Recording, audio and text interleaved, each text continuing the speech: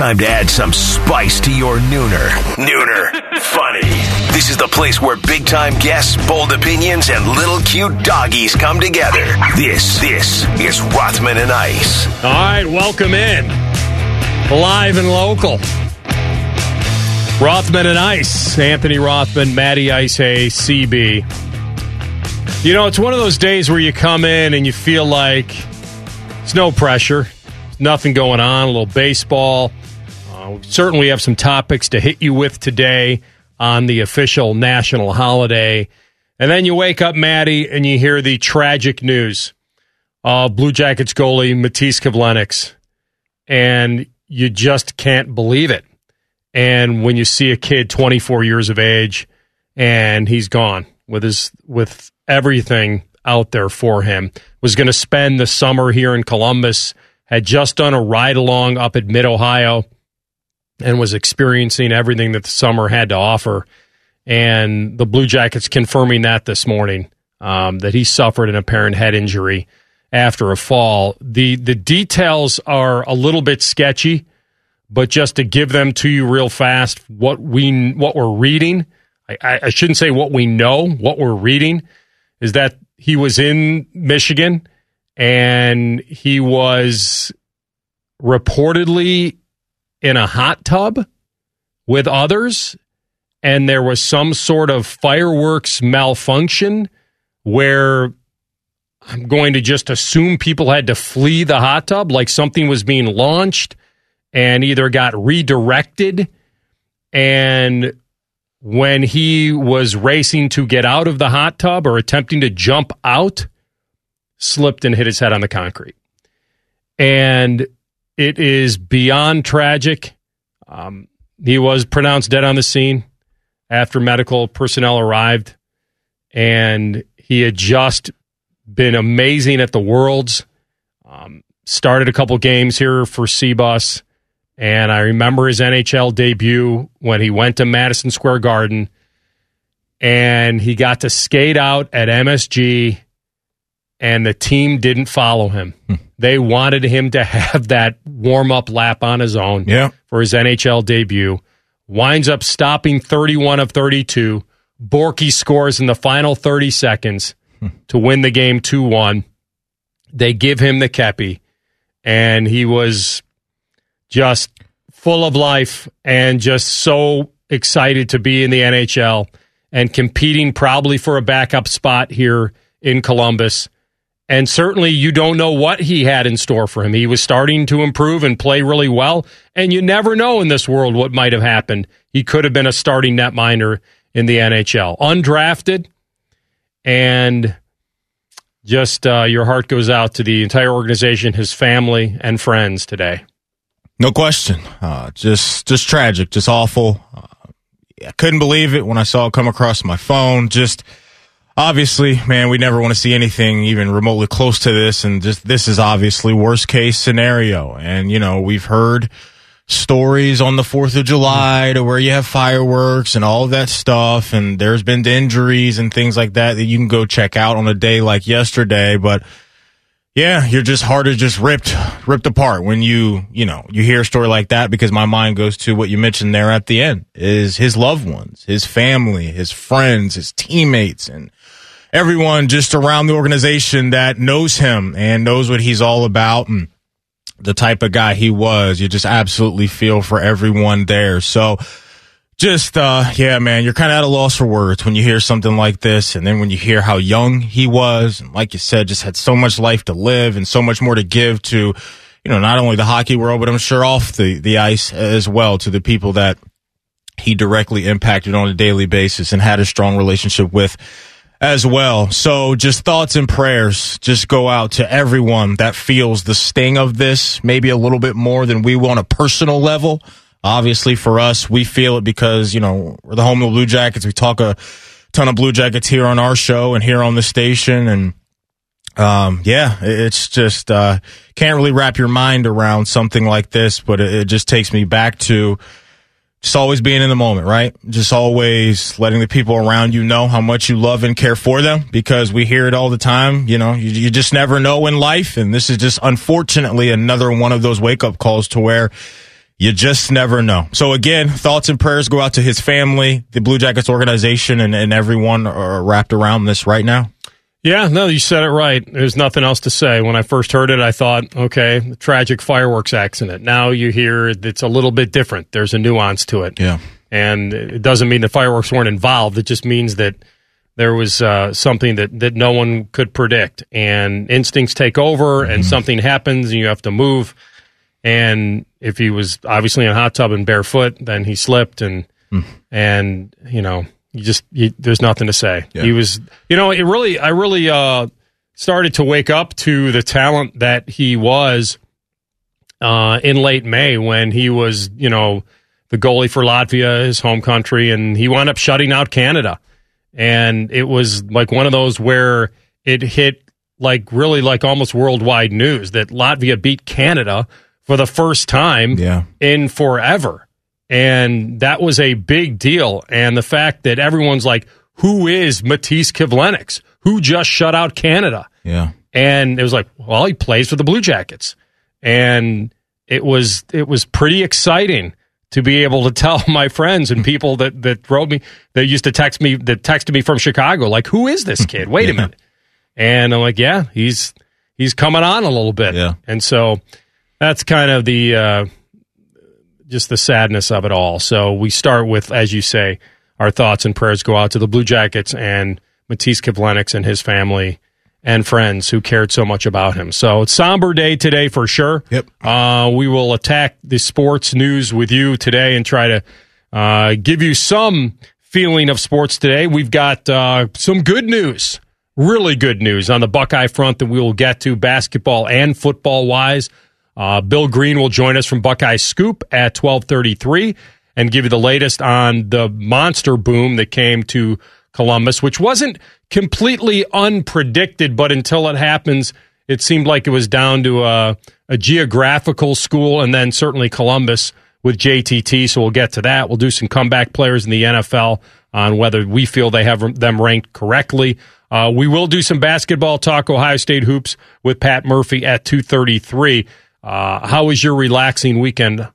It was good. Mm-hmm. You know, J. Lou and I held it down on Friday. Missed you out there on Friday. I hope you had a good day off. But the weekend was nice and simple for me, man. Really simple. Yesterday, did fire up the grill. Smash some hot dogs, which is always tremendous. Had a nice little cucumber salad fired up for you. You might like this. Little cucumbers, little feta cheese, peppers, little light dressings. Pretty healthy for you. Maybe you will like that. But no, I was just laying low. I would have liked that. You're right. Yesterday, maybe I can bring some of that in for you tomorrow. I can make that happen for you tomorrow. But I was just chilling, man. Watching baseball throughout the day, watching some TV shows. It was just a nice and relaxed weekend for me. You know me, man. That's how I like it. Nice. I did not have my normal 4th of July fare. No, I don't know what's going on with me lately. I'm not eating a lot in the morning. Like I went out and played golf yesterday and got up and I'm like, I'm not really that hungry right now. I'll go play 9 holes. And then I get there and I'm like, starving. And I'm starting to hungry. So I don't know. I left there and left the Turtle, got a smoothie. Then I came home and just crashed and I killed a complete box of graham crackers. I don't know what it is with the graham crackers these days. I kind of like them, and I got the ones that are kind of cinnamon dusted. And you know they come in 3 sleeves in the box. Yeah, man. And I think there might be 6 or 7 per sleeve. Cleaned them all out. Is that right? Cleaned them out, huh? I don't know the capacity of a graham cracker box. I should know this. I haven't had them in a while. You think it's 7, 7, and 7? You think Maybe it's a 21-point spread in there? I think we may get to the 30, 10 a pop. You think there's 10 in a sleeve? I haven't had graham crackers in years. They come in the 3 individual sleeves in the box. I'm with you there. And it's impossible to open up a sleeve and not kill that sleeve. But I did the doubleheader yesterday and and killed everything. Okay, no, I have not had a graham cracker in a while. I used to love that as a kid, though. You get a nice little cold glass of milk with some graham crackers. I don't know if that's your thing, but that's what I went to when I was a kid. I think you're more going to maybe kind of, if you really want to up your game, you may get, the peanut butter of choice and just kind of dip the graham cracker in the peanut butter. You are the peanut butter king. And so that may be it. Watched a little baseball for sure. Yeah. Watched your boys complete. We'll get to them. The big one against the Flubbies, who are just completely in a tailspin. I have the most unbelievable stat on this. The Cubs have lost 9 in a row after throwing a no-hitter. That doesn't even make any sense. So I don't know what that means, but they have the longest losing streak now of 9 of any team following a no-hitter. That's madness. Since 1908. It's not the official. I think the longest is 12. Yeah. If they lose 3 more, they'll tie the major league record for longest losing streak following their own no-hitter. That is nuts because we always look at things in sports and say, hey, maybe that's something that could get a team going, right? Get them going in the right direction in a positive way, but it's gone the opposite way for the Cubbies. And look, this is great, and we'll get into the details later of the series and all of that. But we've been talking on this show, and we talked to J. Lou about, what are the Cubs? What should they be? And I asked him on Friday, and he said they're going to be sellers. They should be sellers based off of what's been going on with them recently. And as a Reds fan, you love hearing that because maybe that turns the NL Central into kind of a 2-team race with Cincinnati and Milwaukee. And I know they're getting ready to play a bunch of games here starting later into the week. But yeah, that is absolutely nuts. It was a great series this weekend, obviously, if you were a Reds fan with how they competed with them coming out of that Padres situation where you were kind of competitive, but the results were not great. And I was sitting there watching that game yesterday, and I was just like, these colors are perfect for the 4th of July. These two teams playing red, white, and blue, obviously, on that field. The Cubs were wearing their black hats. I think they were navy. I think that's was that a midnight blue? Because those guys were they wearing look black to me. Like they were wearing like those sleeves, the arm sleeves. You could see like the fireworks stuff on it, and they had some of the socks too that were navy. So it was like a real dark navy they had going on yesterday. A Lou Graham midnight blue. All right. We'll talk about baseball when we move along here. We've got a massive boom for Ohio State and a big time return. A return from a player that they had to have back. That's next. Rothman and Ice on the Fan. Man and Bone have a simple philosophy for their show. Talk some sports, have some laughs, and get very fat. Common Man and T-Bone. Weekdays at 3. The Fan. Old school and new school. Joining forces to give you an education. This is Rothman and Ice. All right, the boom that Ohio State fans were waiting for happened yesterday. 4 o'clock. JT Tuimoloau, JTT as he will be affectionately known here in C-Bus, the 5-star defensive lineman, has committed to Ohio State. Did it live on the line, CBS Sports, and he was, for all intents and purposes, the number 1 player in the class of 2021. And he chose Ohio State over Oregon, his home state of Washington, and USC. Now, there was a tweet that said he will play basketball for Ohio State as well. And I remember bringing this up to you guys a few weeks ago, and it was kind of squashed. Like, wouldn't make sense for a guy to play both, but I wouldn't begrudge him it. Like, if he wants to, he wants to. I can't imagine Ryan Day would be thrilled, but my big question to this is, do you think that he mentioned that in the recruiting? Like, do you think he said something to Coach Day like, hey, I am interested in playing hoops? I would hope that came up because that's kind of a little bit of a shock there. If you're Coach Day and, hey, he gets to Columbus or when he commits to Ohio State and says, well, I also want to do this. And you're thinking, man, we got a future stud pass rusher here, and we'll get him focused on that, and away we go. But can't say no. Can't say no.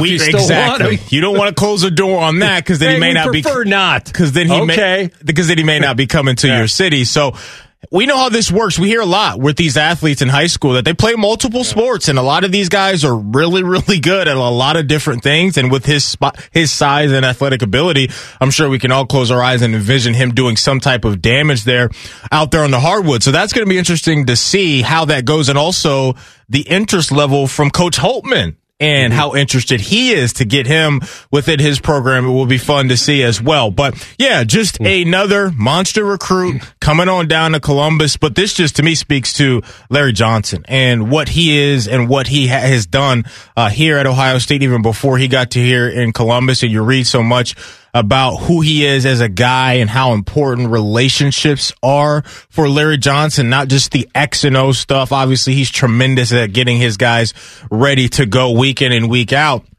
But you can't go a lot of different places and read about Ohio State recruiting, especially when it comes to defensive linemen, and not hear about who Larry Johnson is as a guy. And I saw this quote floating out there from JTT saying, Coach Johnson, man, that guy is very smart. He really knows what he's doing. Talking to him in person, you just know what you can tell he knows what he's doing. You can see it, how he's producing. It's kind of hard to put into words, but he is the kind of guy that gets you where you need to be. So you combine the relationship part of it with Coach Johnson, who he is, the resume that Coach Johnson has with the unbelievable pass rushers that have come through Ohio State, mainly over the last couple of years with the Bosa's and Chase Young and Tyquan Lewis and Sam Hubbard. Of course, you want to be a part of that. And to me, it also helps when you've got another guy like Jack Sawyer, who can be kind of his running mate. And those guys, I wonder if they've had conversations to say, hey, man, look, you come on up here to Columbus, they can only double one of us. So these guys eventually, I'm sure, will be out there doing a lot of damage. And we just got to wait and see. But another monster recruit coming on down to Ohio State. Not a surprise anymore, AR. Not a surprise. No, not a surprise at all. I mean, with the conveyor belt of talent. And there's always pressure here at Ohio State. There always will be. There always should be, with the amount of money coaches are making and what this program offers. But now you feel like, and we have to wait and see if they can develop a quarterback still to get to the point where you feel like you can win a national title with a C.J. Stroud or a Ewers or someone behind them even. Right. And so, but when you start thinking about the talent that Ohio State has now in recruiting and where the Big Ten is in general, that's a done deal. Like, you win the Big Ten, that's like the gimme. It's now the pressure to win a natty is going to be as big as it ever has been. Now, they just played for one and didn't win. Right. But we know what Bama was, so there's no shame in losing to that team. And getting over the hump on Clemson actually was, I dare I say it was almost like you rarely would think this way as an Ohio State fan, that just getting there was good enough. But for some reason last year, with the way they were struggling at the end, with all the COVID, everything was going on, the dudes they didn't have, how bad they looked in the win against Northwestern inside, where you thought they would just roll them, and then the fact that they righted that against Clemson and then got a shot at the big boy.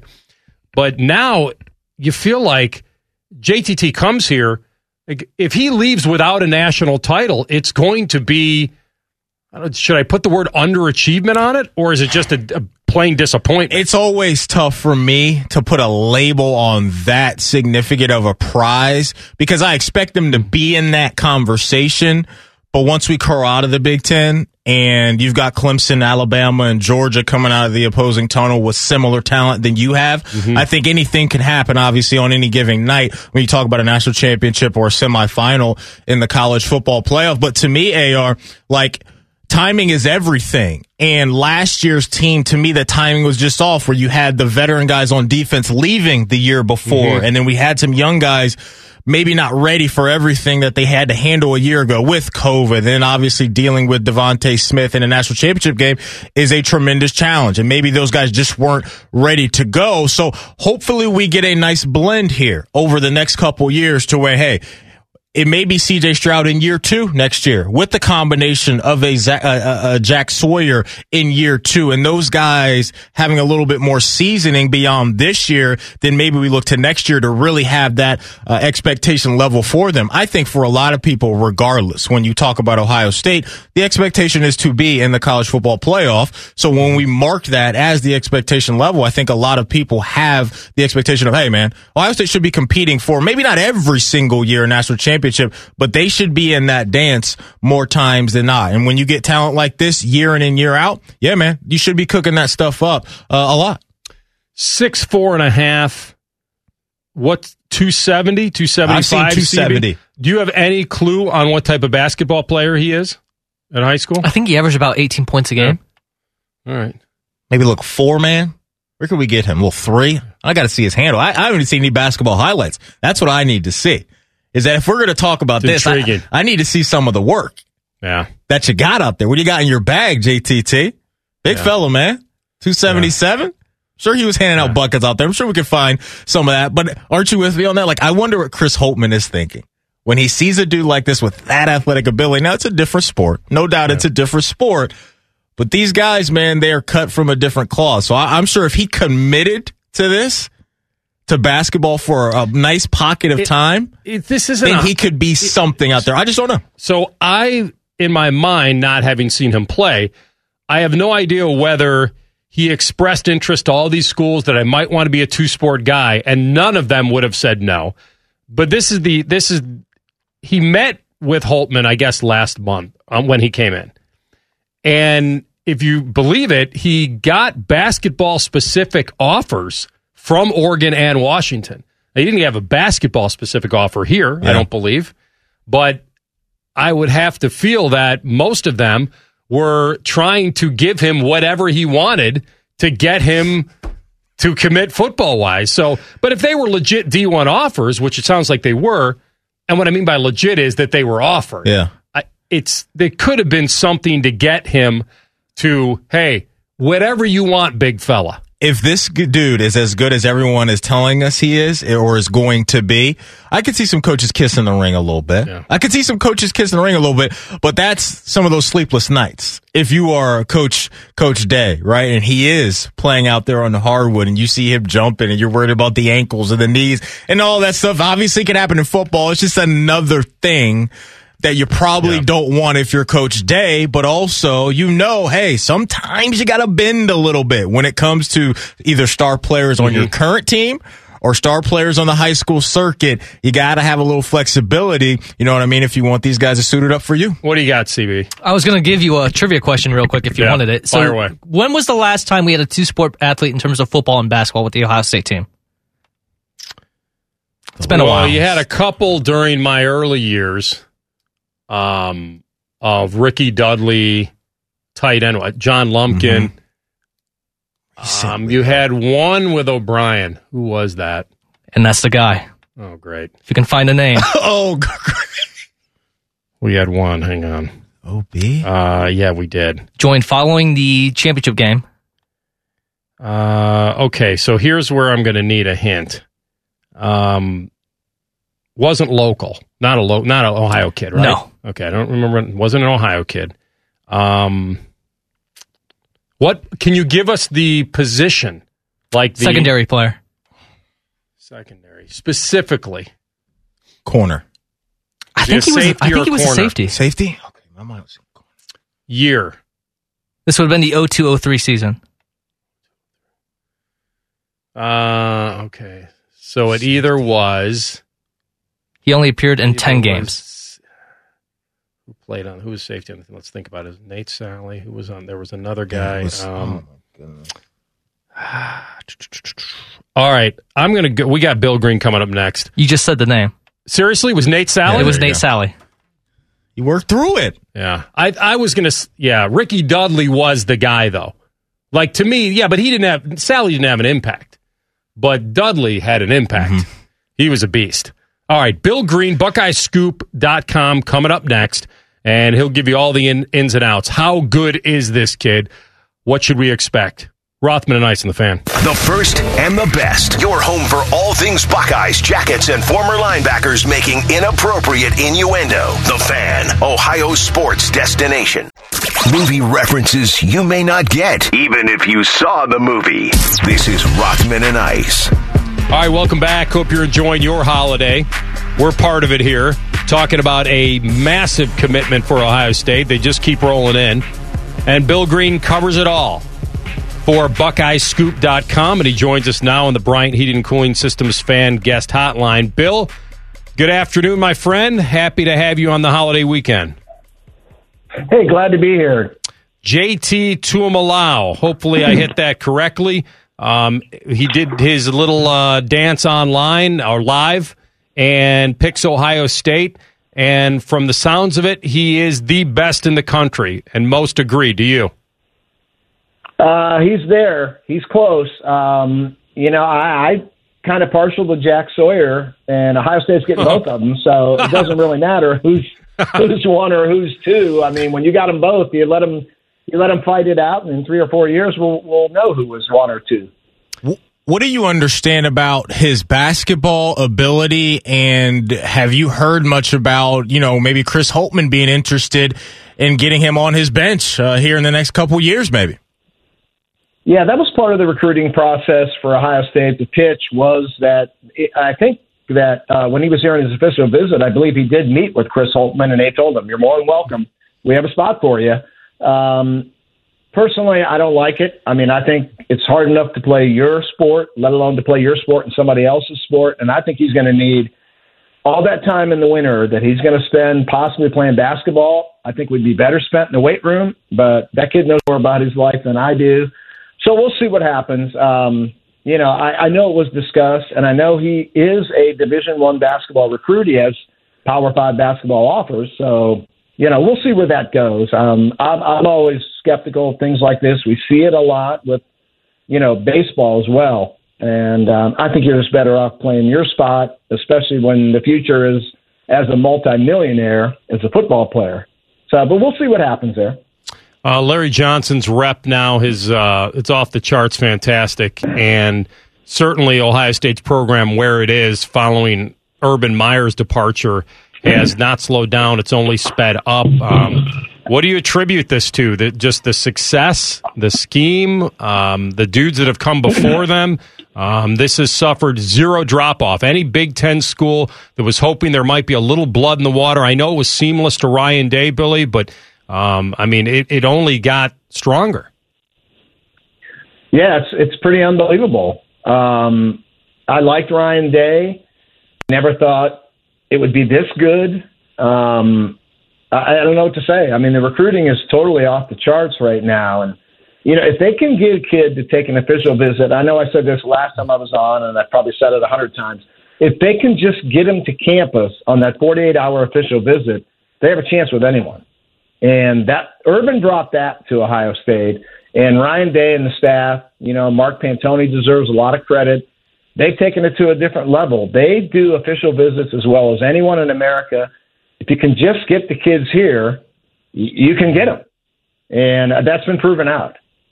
Jack Sawyer and obviously now JTT will be the highlights when it comes to the defensive linemen in the class, but they've got some other guys as well that are going to be taught by Larry Johnson and Tyleik Williams. And you got Mike Hall here as well in there. Your thoughts on the other defensive linemen that are joining these two stud players? Yeah, Mike Hall was a kid I had seen as a sophomore, and I was pretty blown away by him then, even though his technique was not real good. But to see a guy that big and that quick was pretty amazing. And then he's taken it to the next level the past couple of years. He's got a chance to be, I really don't like comparisons, but I would compare him to Davon Hamilton at the same stage of their careers. And Davon ended up a heck of a player in the NFL, and I expect the same thing out of Mike. Tyleik Williams is a little different animal than what Ohio State has had recently because he is that big, oversized bull, that you put over the nose, that they haven't really had that kind of player lately. So he's a space eater, take up some blockers, allow other people make plays, and he just locks down the middle of that line where you're not running the ball between the guards against Tyleik Williams. So, that group as a whole is as good as any D-line I've ever seen anyone recruit. You got 2 5-stars that are ranked maybe 1 and 2 in the country, and then those 2 tackles are both 4-star kids that anybody would love to have. Bill Green with us, BuckeyesScoop.com here on Rothman and Ice. How far are they ahead here in 2022 in the rankings? Are they number 1 for 2022? Yeah, they are absolutely number 1, and they just got a commitment about 45 minutes ago. I didn't know if you guys saw that. The wide receiver out of Georgia, Kojo Antwi, has committed to them. He's a top 100 kid for us at Buckeye Scoop. So that gives them 4 wide receivers in the class, and they're all pretty special. So, the machine keeps rolling, even on the holidays. I want to head back to the 2021 class with you real quick and ask you about TreVeyon Henderson, because I think, when we talk about the offense for the upcoming year, there's a lot of excitement about the wide receivers, and rightfully so. But that running back room, there may be some questions out there for some people. Master Teague's there. I think we know what he's going to do. But the other guys, we haven't seen much of or anything from some of those guys. But would you be surprised at all if we see a nice little dose of TreVeyon Henderson here in the fall? I won't be surprised at all. I mean, he is so talented, and everything we've heard since he's arrived at Ohio State is about his work ethic. And, you know, people have the impression that he's like a little guy, and he's not. He's probably the same size J.K. Dobbins was as a true freshman, and J.K. played a lot. So, you know, Master Teague is back. Mayan Williams, a lot of promise there. We really haven't seen Crowley totally healthy yet, but I don't see any way they keep Travion Henderson off the field. I think it'll be a committee-type thing. But if he gets the most carries next year and has the most yards, it will not surprise me at all. He's a game breaker. I mean, he's the guy that takes it from here and puts it over there in about 3 seconds. And they really don't have that with those other guys. Other guys are really good backs. But in terms of a game breaker, I mean, it's Travion Henderson. Good stuff with Bill Green here as we talk Ohio State recruiting. I can't remember last time we asked you about Quinn Ewers and what you think will happen when he eventually gets to Ohio State. Do you think he could win that job early? I mean, we don't know what's going to happen with the quarterbacks this year and how they'll develop and how they'll look, but your anticipation of what happens with Quinn Ewers? Well, I mean, all we know of him is what he's done through his junior year of high school, and it's pretty darn good, what we can see on film. He's been the Elite 11 this past week. By all accounts, he was tremendous there. We're going to see. I mean, I will say, as I've continued to say, don't discount Kyle McCord. Mm-hmm. Kyle McCord is a heck of a quarterback. And, you know, don't discount this kid. He can play. You know, we're going to see C.J. Stroud this fall, I believe. So it's just like every other position at Ohio State, the way they're stacking guys right now, it's the best are going to play. If Quinn Ewers is the best player as a true freshman, he'll start. No doubt about it. But, you know, he's in a different type quarterback room here than maybe he would have faced if he'd have come to Ohio State 4 or 5 years ago. You know, you come in and go against C.J. Stroud and Miller and McCord. These are all guys with NFL first, second round draft pick ability. So it's a different room than when you had Tate Martell, Matthew Baldwin, you know, and that group. It's a different Ohio State right now. We talk so much about the positives when it comes to recruiting. Has there been any unit, any room that you look at and say, maybe they could use a little bit more there when it comes to recruiting? It doesn't feel that way, but have you looked at these classes, maybe this one or in the years to come, and say, okay, they really should lock in on that specific position? Well, I'm kind of an offensive line freak or weirdo guru, whatever you want to say, so I never think you have enough offensive linemen. I like the group they brought in last year. Right now, 2022, they only have one committed, Tigre Tishabola from here in Ohio. So, and they're on the line for 4 or 5 guys here. So that's probably the position group to watch the most going forward in this class. So I would key in on O-line going forward. He's all over it. Ohio State recruiting. He is Bill Green. BuckeyesCoop.com. Read all about it there. Bill, thank you, my friend. Have a great rest of the holiday weekend. We appreciate you. Anytime, guys. Same to you. Awesome. Bill was on the Brian Heating and Cooling Systems Fan Guest Hotline. We will come back. Maddie and I will unveil Party Like a Roth Star. Rothman and Ice on the Fan. There's only one way to start your day, and that's with the soothing tones of Morning Juice. Soothing. Weekday mornings at 6. The Fan. Let's all gather into the Kiki. It's time to party like a Roth Star. All right. It's only one dude that's going to lead my list. I'll have a couple, but there's really only one. Okay. Joseph Christian Chestnut. JCC. That's right. The California native, but resides in the state of Indiana. 6 feet tall, 230 pounds. Although on any given week could be 160 or 290. I don't know. Nathan's hot dog eating contest. Yeah. World record 76 dogs to win Nathan's famous 4th of July contest. You know where I stand on this? Wow. I think it's an unbelievable feat. The Glizzy Gladiator, Jaws himself, does it again. Zero competition now that Kobayashi does not want to sign with Major League Eating because then he can't be a free agent and eat what he wants, where he wants, when he wants, how he wants. Right. But I don't like, you know where I stand on the soggy buns. If you're going to have a hot dog eating contest, either include the buns and eat them with the buns or get rid of the buns. I don't need to soak the buns so they go down easier. I like that rule, too. It's not even... get rid of them then. Yeah. Just put a tray of hot dogs out there. What do we need the buns for? I agree. Eat it naturally or don't. But the intro is what makes this dude the hero to all of us that he is. Well, there What greater fortune have we in an endless universe of infinite matter and energy? We have been given consciousness to gaze upon it all and understand. What greater fortune have we to live in America, to stand side by side on the 4th of July, to behold this man? What greater fortune? unbelievable. I have Like chills. the force of life itself, he is written on the world. A belief etched in the shining machinery of our minds. Immune to the vagaries of time. Forever entwined in the grip that binds our atoms together. Immune to the vagaries of time. History collapses, and existence has no meaning. He will still stand for his obligation. To fight at any cost for an idea, for a conviction, for freedom.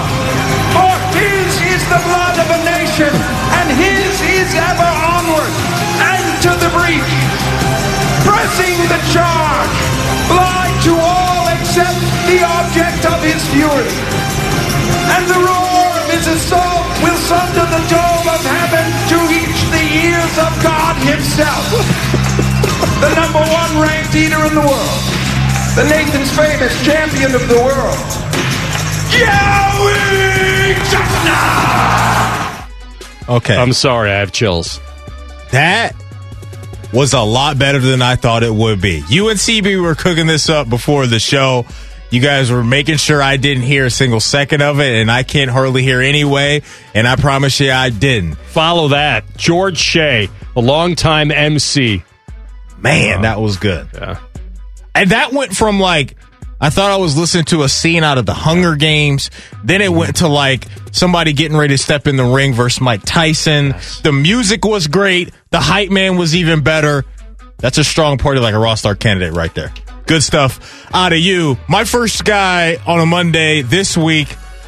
Can I show Mike Budenholzer a little bit of love? Milwaukee Bucks head coach. He's in a lose-lose situation.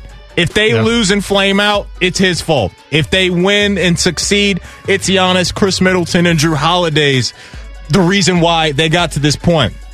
This guy, I think, is a solid head coach, man. I know he's had some questionable stuff. Two-time NBA Coach of the Year, 2015, 2019. Sat on the bench for a while and learned under Greg Popovich in San Antonio. Four-time champion there during his run as an assistant coach.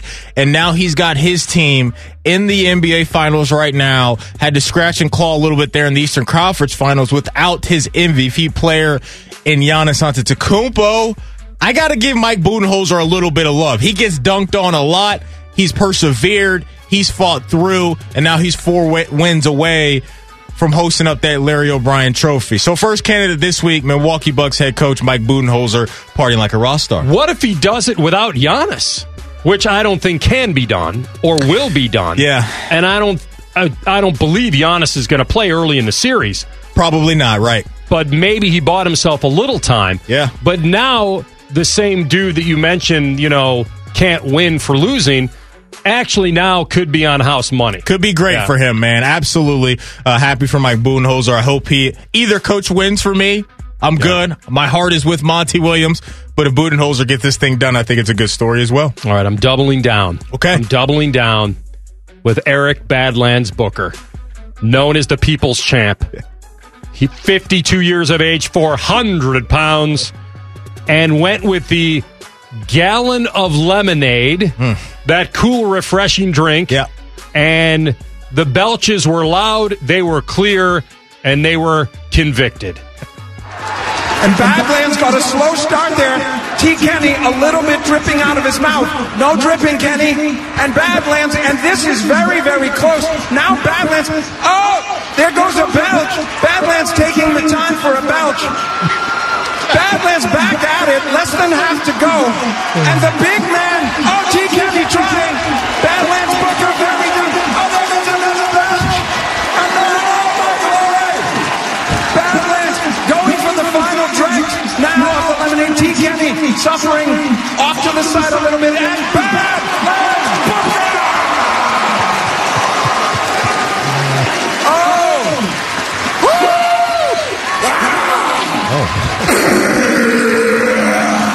Okay. Oh, my Lord. That can't be real. Oh, my That cannot Lord. be real. Just keep your hands and feet away from his mouth. That was real. 3 belches, including a victory lap. Oh, my goodness. That's nuts. This dude has records with onions, corned beef hash, burritos, matzo balls, candy bars. You name it. Yeah. You ask me, I'll give it to you. 2 pounds of chocolate candy bars in 6 minutes. Oh, man. 4 pounds of hash in 1 minute and 58 seconds. Dude's on fire. That's I cray-cray. love Badlands Booker. That's cray-cray. Last one for me. You may have heard of him. He plays baseball for the Los Angeles Angels of Anaheim. Oh, it's unbelievable. Where are we with Can this? you actually tease this?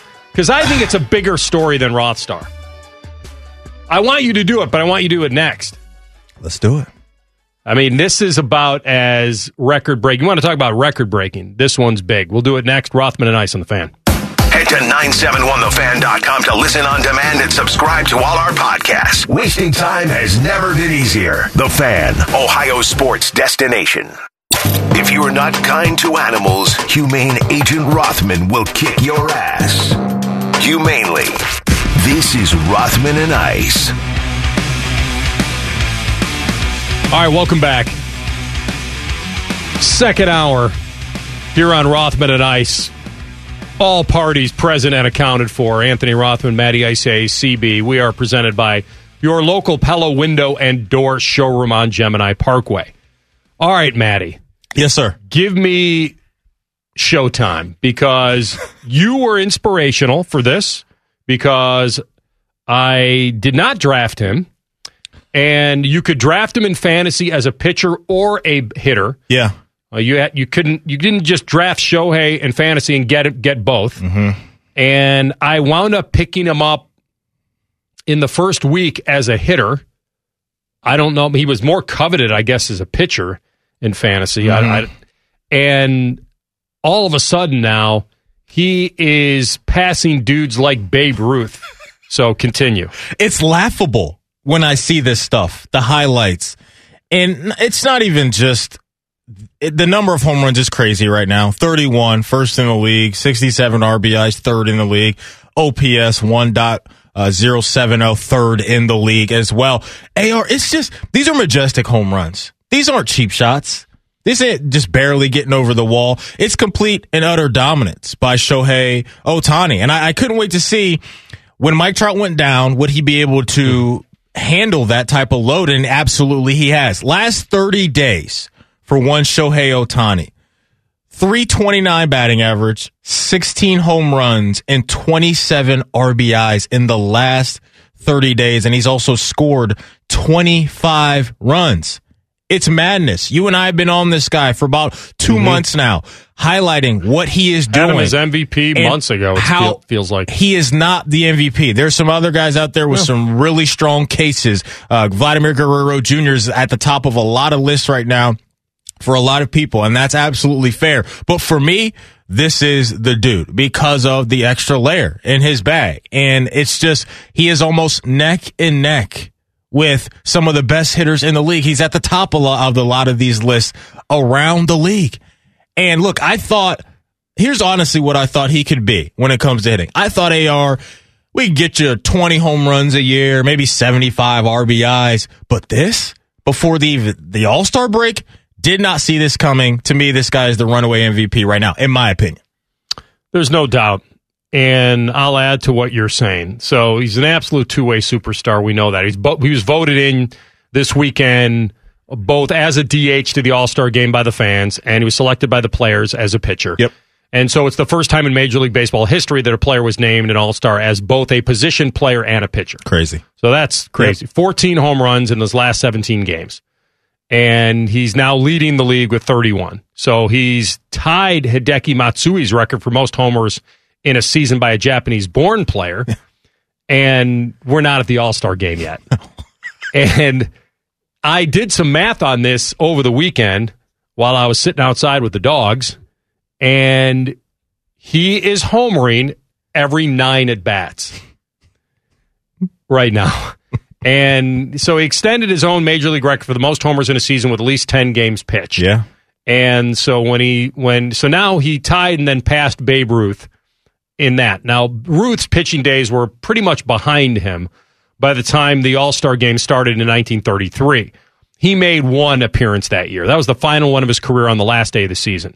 And now he pitched with regularity in the early 1900s, 1919.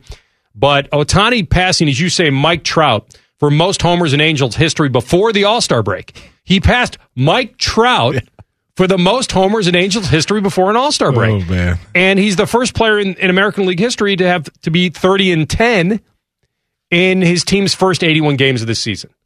So there's not a whole lot more to say other than we deserve more about him. Yeah.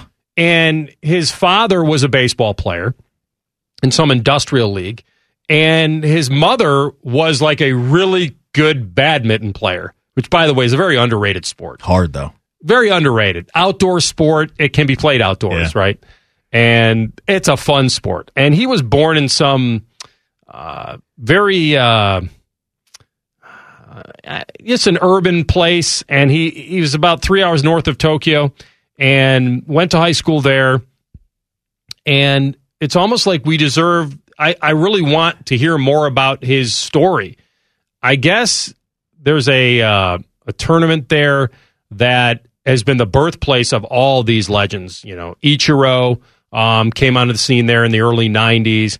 You had some others, Tanaka, and I guess we just need to find out more, and I assume we will. Now, he's going to be in the Derby next week, right? Which would be great. He is in the Derby, I think. I think you are correct on that.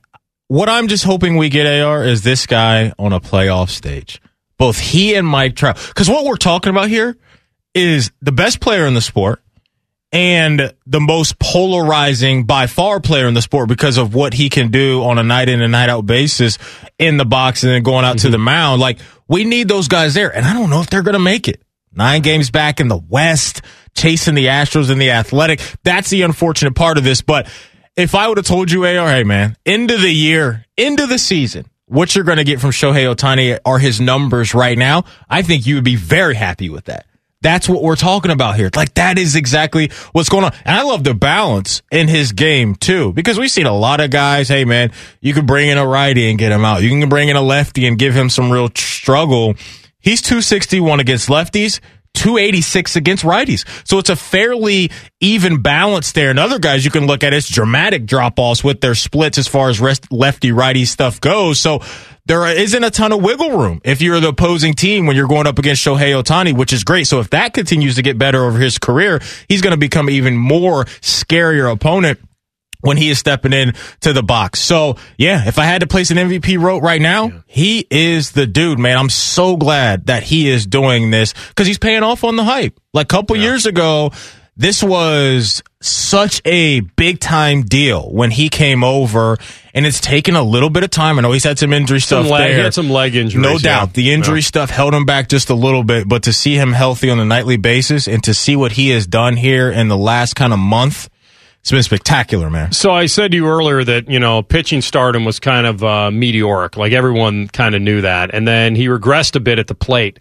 and he had these nagging leg injuries, and everyone thought, okay, well, maybe he has to pick one or the other because you want to be really good at one of them, really good.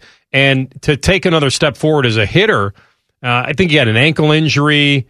And so all of a sudden you're thinking, to avoid injury on both sides, like, we don't want your pitching to lead to injuries hitting. We don't want your hitting to lead to injuries pitching. But He's 6'4", like 215, 220, and he's fast. Yeah. Like his home to first was 380. D. Gordon's was 381. And so he's got a lot of gifts, including like these movie star good looks and the fact that he's like as big as he is. Rockstar, man. And it's right. There's a kind of a almost like a comic superhero kind of feel to him. And it's amazing. And so I'm having a lot of fun watching it. And I know you are too. And you're right. The one thing we are going to get cheated out of is watching him in a postseason. But the fact we are going to get to see him in the Derby and see him in the All-Star game is really fun. It's an amazing deal right now. Yeah. Baseball certainly is loving having it. Man. And you talk about that home run derby and where it is this year? Colorado? Yeah. Oh, my goodness. Balls are going to go 570 feet in that home run derby come next week when we get that thing rolling. But you mentioned his athletic ability and his size and speed.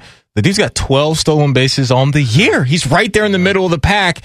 When it comes to Major League Baseball, Whit Merrifield for the Royals leads everybody with 23. That dude's spectacular. But that's what we're talking about, just the complete package. And we started the show talking about JTT and his commitment to Ohio State and wanting to do both. And I think a guy like this is going to open a lot of people's eyes as far as what you can do, maybe in two sport or within the same sport. Can you play offense and defense? Can you dip your toes into another sport and be a dominant force?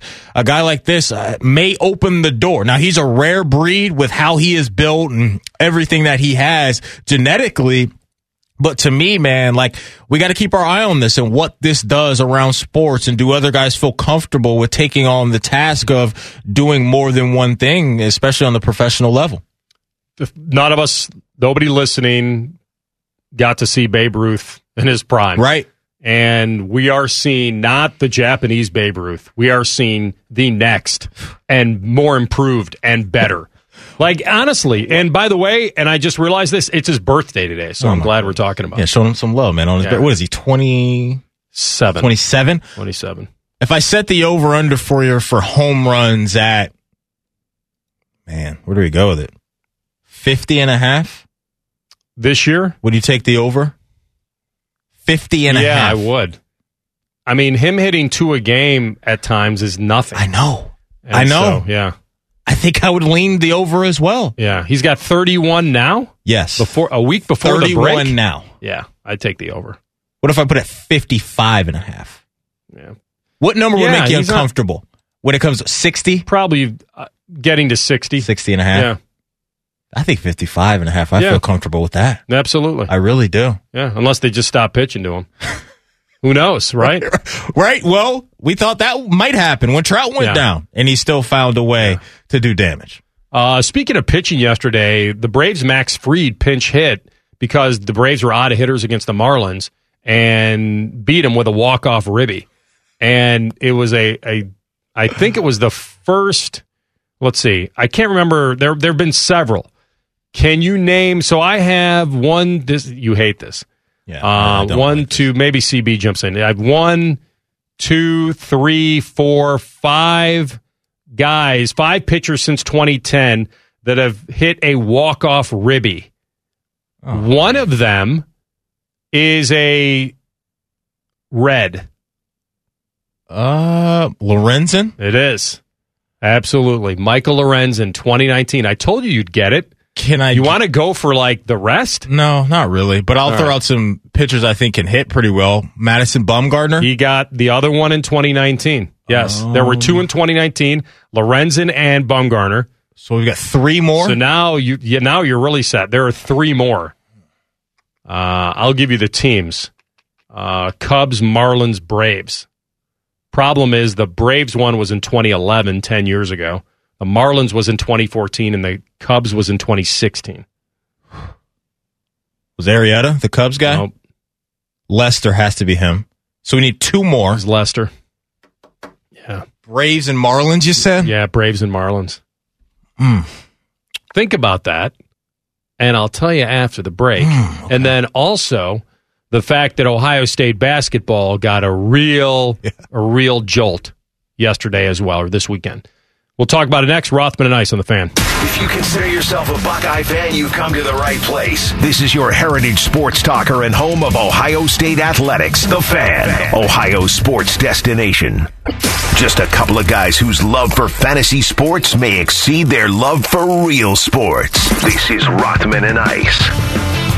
All right, welcome back. Hope you're enjoying the holiday as Maddie and I try to steer you through it a little bit. We've already talked big-time recruiting with JTT committing to Ohio State and what Ohio State is going to have football-wise. E.J. Liddell announces he is staying at Ohio State for his junior season. It's beyond huge. It takes this team from, without Dwayne, I had kind of pushed them down to, top 20. But that's with EJ. And I assume they could still, I don't know if they'll be borderline top 10 or not, Maddie. It seems like they'd be somewhere in the teens. Well, top 15. Yeah. Mm-hmm. That's where I'm at. From 15 up, I think if I saw them there, I think, I'd feel good about that, or they should feel good about that. I think all this does now is when you have the Dwayne departure and EJ sticking around, is there's just some questions around the roster now as far as the guys that are going to have to handle more minutes. And, I was checking out some of the stuff on EJ, and I guess, the G League camp situation didn't go great for him out there. And some of the information that he got back was, hey, when you have the basketball, can you do more with it? Can you put it on the hardwood a little bit? Can you expand offensively, maybe to that 3-point range a little bit? It's something that you and I even talked about throughout last season. So we'll see if that can be a development for him. We know where the NBA is, where, a lot of the guys on the floor, 4 out of the 5 guys are probably respectable shooters, or at least guys you got to check out there on the 3-point line. So I can't wait to see that from EJ in the upcoming year. Do we get more of that? 2.8 3-point attempts last season for Ohio State. Maybe we get that closer to 5 for the upcoming year. Who knows? Maybe they don't want him to shoot that much, but I think it's something that he should put more on film is, hey, I can step out there and do some damage. He shot it at 33% last year, which is okay. Maybe if we get him to 5 attempts a game in the upcoming season and get that to 37% or something like that, then that's a huge deal for EJ. So that was one interesting nugget that I saw AR floating out there about EJ, is what he got back was they want him to expand his offensive game a little bit more. I liked his deep game. You're right, at 34% or whatever it was, it's not off the charts great, but EJ Liddell is a basketball player. Okay. And so for the NBA, I get it, but I don't want to get caught up too much in his stats as far as what he can be at the college level, because I watched him and everybody watched him play all their ranked teams this year and play really well. And he played big in big moments. And so he was their leading scorer for a long time before Dwayne really started to up his game, especially in postseason play. But I really thought EJ, he comes back, he's instantly, without even, snap your fingers, he's Big Ten Player of the Year candidate, along with a few other dudes. And preseason All-American. Absolutely a preseason All-American. And you have to feel like his rebounds will be higher. His free throw, you don't want him to be a liability at the line, and he's not. He's about 75%. That's fine. Absolutely. Yeah. For a guy like him. Yep. So there were times where he missed some key free throws and had some, and the Oral Roberts game was just a tremendous disappointment on all accounts. Give them some credit, too, no man. question. They had some players. No doubt. They had 2 incredible players that took Ohio State apart. Yep. They really did. There's no way around that. But even saying that, Ohio State had moments there where they could have rescued that game, and they didn't. And if they did rescue that game, and then Kyle Young comes back, then who knows what that to me is. I'm not going to call last year a season that might have been. Yeah. I don't think it could have been that big, but if they win that game and Kyle comes back, you don't know. They'd be a really tough out, let's put it that way. But, you mentioned Liddell going through the NBA draft process. It's exactly what he should have done. And him going into that, I always expected he was going to come back. You and I were always the lean on Dwayne being the one that would leave, and that's what happened. And so now he just has to build on his year 2. That's all he needs to do. This isn't about, I don't even know if he wants to come back and make the motivation NBA, that's fine. but really just build on everything that he is becoming and validate what we already know he is. So Liddell had, what would you say, 18-6 guy? I got to go back and look at his number. Was he 16-7, somewhere in that area? Dwayne, he was 16-9. Okay, 16-9. EJ, yep. All right. I think he can be better than that. I think that's the floor for this year now for him. Oh, yeah, I think, no doubt. I could easily see him being an 18-point a night type of guy. Another thing that came out of kind of his evaluation was defensive versatility. And to me, what that means is, hey, where the league is right now, if you want to come in here and be a dude, is can you guard fours? Maybe even some threes in certain situations and be able to move laterally side to side and really be able to defend. I think that's going to be a big part of it too, because offensively, we know what EJ Liddell is going to be bringing to the table. We just talked about maybe expanding it a little bit more to the 3-point line consistently, but defensively, where is he going to be? Because he can make some coin there as well. So I think one thing that is going to benefit EJ this upcoming year is Zed Key and Joey Braun. I think having those guys as true fives, because to me, AR, some of those games you were watching EJ and Kyle have to handle some of these bigs in the Big Ten. And then how was that weighing on them on both ends of the floor? Maybe that took a little bit out of his tank on the offensive end. So now you get him away from those fives. Hey, EJ, you're just a straight 4. Maybe in certain slots, you're a 3 on these possessions. I think that can really benefit him. We saw Zed kind of developing in front of us last year. He's going to be ready to roll, obviously, for more minutes in the upcoming year. So I think we may be getting EJ back to more of his true position in the upcoming season. Maybe that was a little too much for him to handle last year, and he still was very productive. But I think he's got a chance to be even better this year because he may be even more comfortable out there. I think it's a great point. I think he will be leaned on pretty heavily, as he should be. Yeah. And he's going to have to provide everything that we talked about and in the post. But he was their best player. He's their best player, and he's going to be their best player again. And it was fine that he wanted to go and see what he could get back from the NBA. But to come back and get even more skilled and work on whatever his perceived weaknesses may be can only help. And like you said, the other key players that are going to be around him that can help him will be a big deal. I agree. And the NIL stuff. He's commented on that as well, saying, quote, that changes the game. It really does change the game. Saying the coaches are telling me that being the face of this team and one of the most publicized guys in the conference, I could make a really good profit off that. How much, I'm not sure yet. I haven't looked into it enough. So he's aware of that. Obviously, Coach Holtman and his staff, hey, EJ, man. I was selling it last week. No doubt you were. No doubt you were. And you know that was part of their conversations. Look, you can go on and sure have some success in the association overseas or whatever, but you come back here, we got a top 15 squad. You're going to be the dude that shoots a lot of shots, and you're going to be the face of the program at least for a season. So that's going to be a tremendous opportunity for him as well. So I'm sure chasing the dream and putting that on pause for a little bit is probably a bitter pill to swallow, but there's some sweetness on the other side of it that's going to come with a lot of the accolades he has a chance to rack up, the team success, and also, hey, while I'm here in Columbus, my bank account ain't going to be hurting. Well, and here's the kind of the interesting part for me, and I'm thrilled that he got through this. I don't know if you guys remember this, but after the Oral Roberts loss, he got some really bad social media. I don't know how many. I don't know if it was a lot or just a couple that were really incredibly harsh. Right. And he had to, comment about it like, what did I do to deserve this? And you're not, and I remember telling EJ on the air that day that you're not speaking to the people who you can change, unfortunately. You're speaking to the nameless, faceless cowards that hide behind a keyboard and decide that they're so damaged that they're going to take you down with them. and that's fine, and I'm glad he recognized that. But the threats that he received through his Twitter were so off the chart, a lot of Buckeye Nation felt like, well, he's going to go just because he's got to go. You're pushing him out. Why does he even want to be in that world anymore? Right.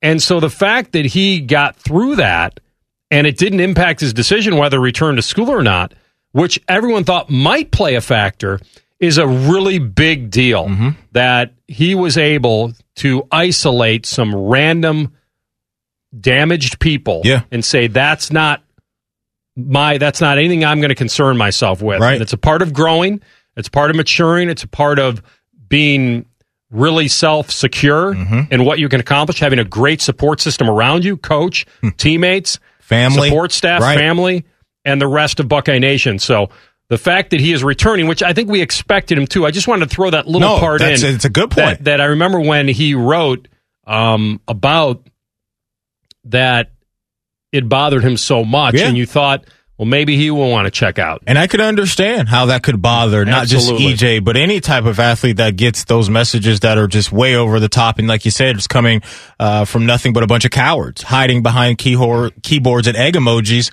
on their Twitter profile. It's just absolutely nuts. There's no room for that. To me, it's never that serious when we're talking about sports. So look, it's a mental hurdle that he's gotten over, and I'm sure hopefully he can look back at a situation like that and find some positive in it as far as how to handle situations like that when it really gets to a point to where it should never get.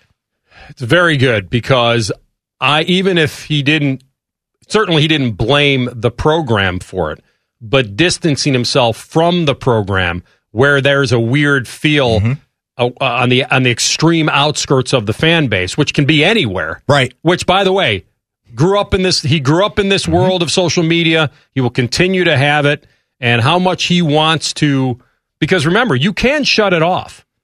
No doubt. I think that's what people forget. Right. That even though EJ and all these athletes of this era grew up with this, you're allowed to shut it down. You're allowed to shut it off. You don't have to go to it.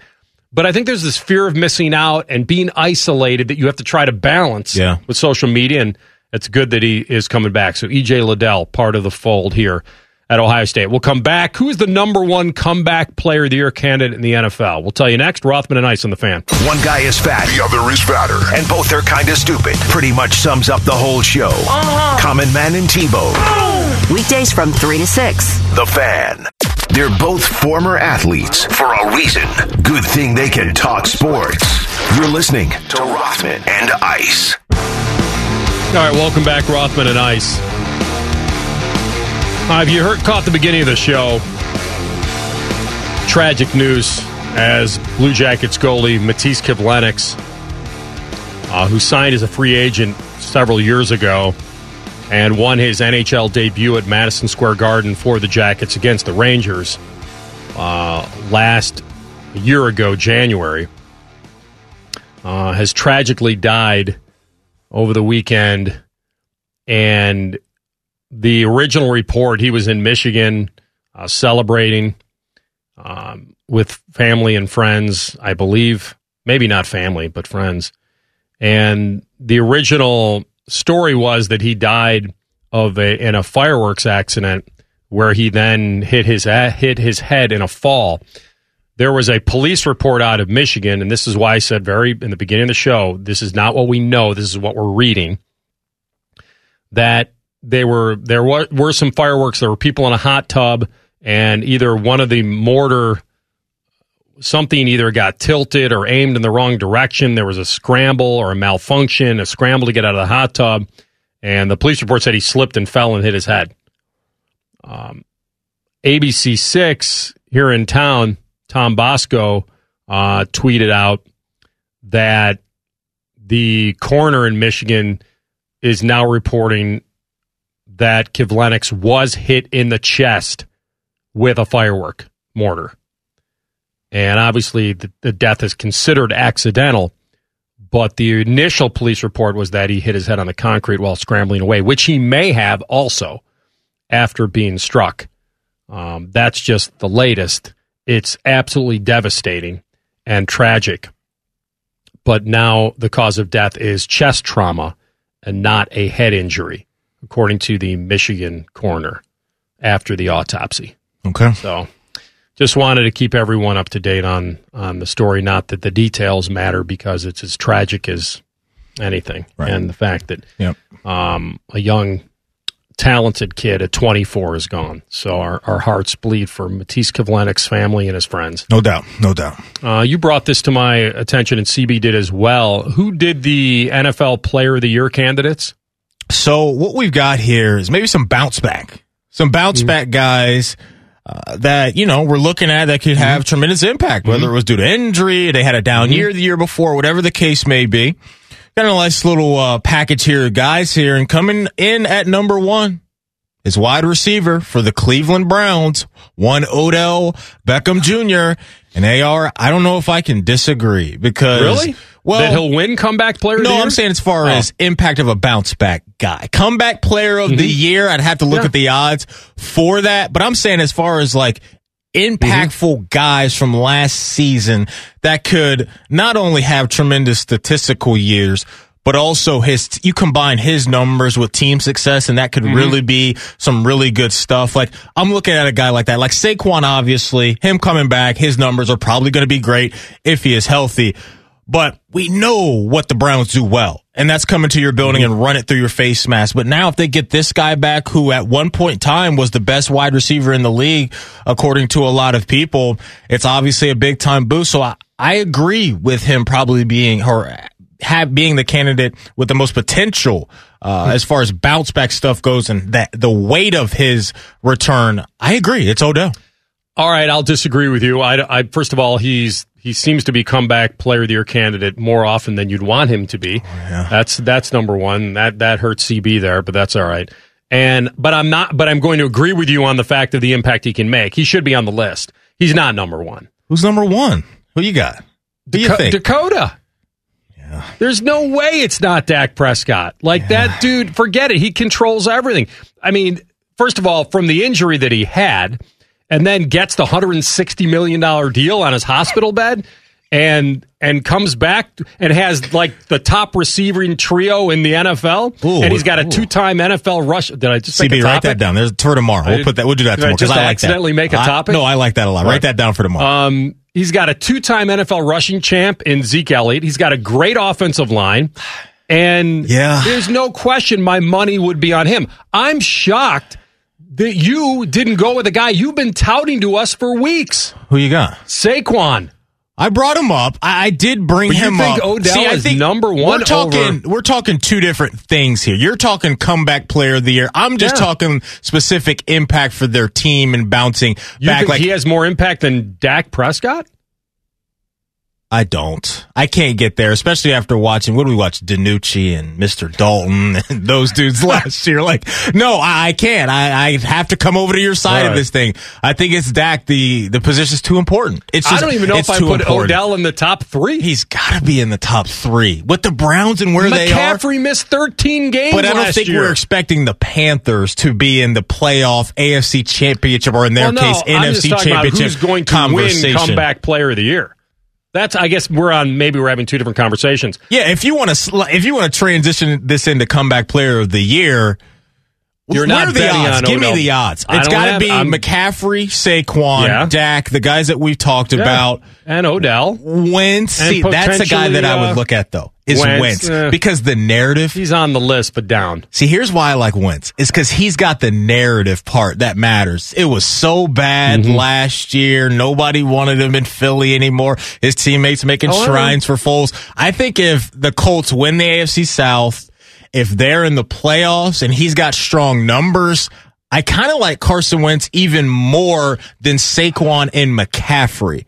Not more than Dak, because Dak's got the narrative as well. He's got the injury stuff where we all saw him being carted off and tears in his eyes and all of that. So I think I would put Dak and Carson above the 2 running backs and even Odell if I was ranking my top 5 there. Yeah. I mean, I guess it's really how you define comeback player of the year, because the amount of games missed, the injury is the perception of it. I agree with that. And because Odell, a torn ACL compared to what Dak Prescott went through, if Dak Prescott has a very good year this year and Dallas makes the playoffs, he's winning it. If somehow McCaffrey has an MVP type year, an all-world type year, because he would win comeback player of the year because he missed 13 games. Like, that defines comeback player. Nick Bosa, I think, would be in there. He'd have to have a monster year, He is. which It's is in tougher play. defending guy. I mean, it's the only guy on defense I've mentioned. Right. And so I think there could be. He'll be my defensive guy, certainly for comeback player of the year, if he has the year he has. But I'm not putting Odell Beckham ahead of Dak or Saquon or Christian McCaffrey. But to me, he's there. To me, those three are kind of in the same tier, like the position players. The quarterbacks are a leg up. They always are in the awards. And actually, now that I'm thinking about it, I'm going to put Wentz over Dak because I think it's been so bad for Carson. I'm talking about just his perception. He's not Alex Smith. He doesn't win it just by stepping on the field. I agree with that. He's got to ball out. But I think better than Dak. Through the eyes of everyone in the NFL world, Dak he's still been a monster. Like before he went down, the numbers were ridiculous. Wentz, his name is it's been drugged through the mud. It has, but I don't think that's how you win comeback player of the year. You're right. He's on the list. I think narrative matters to me. It matters when we talk about awards like this, and I think he's got a little bit better of a comeback player of the year vibe to me than Dak, even though we're splitting hairs. They'd be at the top of my list. And it didn't jump out to me. Like when I know, not once you said his name, I thought, okay, he could. He's on the. He's up there. He's nominated because he has to be, but I don't see him as a viable candidate. But you're right over those guys. If there wasn't a quarterback on my list, I think I would think of Wentz's chances better. If you're saying if Dak, I would say if Dak wasn't injured and he wasn't a NFL comeback player of the year candidate, and it was just the running backs and a receiver. And Carson, then I'd be like, okay, he's got a shot. He's a quarterback. I'm going to go Wentz. I'm going to go Wentz, Dak, and then whatever order we want to put Saquon, McCaffrey, and Odell, I'm good with that. I'll put them in that order. The order you just said. Saquon, Christian, and Odell. Okay. But I'm not putting Wentz ahead of those guys. I'm putting Dak number one, and then Wentz will be on the back end after Odell. With playing quarterback. I got to disagree with that. I think you trust his ability more than I do. No, I'm not saying I believe in Carson Wentz. I'm just saying I think the cases that they have for comeback player of the year, I would lean more towards Wentz than I would with McCaffrey and Barkley because he's just been getting dunked on for about 2 years now by the media and everybody. Sometimes for very good reason. Also fair. Yeah. Also fair, but I'm going to lean with Wentz. Carson Wentz is comeback player of the year, if narrative-wise. Buckeye Bulletin up next. Rothman and Ice on the Fan. We know everything about you. We know you love the Buckeyes. We know you love the Jackets. We know you're wearing a red shirt. Just freak the hell out of someone. The Fan. Rothman and Ice present Buckeye Bulletin. Sponsored by Logan AC and Heat Services. Don't go through another air conditioner breakdown. For fast, friendly service, call the experts at Logan Services now for a free estimate and next day air installation. All right, Buckeye Bulletin time. And the recruiting conveyor belt keeps on churning for Ohio State. And Brian Hartline bags another. Ohio State receiving target, I'm guessing now, Kojo Antwi. Antwi is how I've heard it today. All right. And so this is official now. He's class of 2022. Yep. And so he committed earlier today on the holiday. And this is amazing. I just keep asking, how many receivers can they have? It's unbelievable, right? I mean, they certainly had a couple transfers, right? Yeah, Mookie and Jamison Williams, right? Going down to Bama and Missouri, I believe, for Mookie. So it was a little bit of room. A little bit of room. Yeah. But playing time? Squeeze him in there. It's always the question. Well, he doesn't have to play right away. No, he does it. He absolutely does it. But when he gets here, what does it look like? Maybe he has a decent feel of who may be gone. Obviously Olave won't be here. Garrett Wilson will probably be suiting it up on Sundays by then and all that good stuff. So who knows down the road what this will look like, but I think it goes to the guy that you mentioned off the top there, and Brian Hartline does it again. He does it again out there on the trail, and this is the expectation now. If you're an Ohio State assistant coach over there, is to be able to not only be in the conversation with these guys, but also to obviously get them here. And another part of this is you pull him out of Georgia. You take him away from Kirby Smart, his home state, and you get him to come up to Columbus. And why not? With what Ohio State has been able to produce here recently at the wide receiver position. And it doesn't hurt when you've got Quinn Ewers in the class as well. Because the way that guy is being talked about as a potential number 1 overall pick as far as the talent goes right now, we got a long ways to go, I get that, but there's a lot of people that are very excited about him. These young wide receivers, there's only a couple spots where these elite quarterbacks are. If you want, when you have that and the national attention as well. And obviously, Ohio State is one of them. So his talent combined with what Hartline can do with him and Mickey Marotti can do with him and a star-studded quarterback in the class as well, I'm sure helped.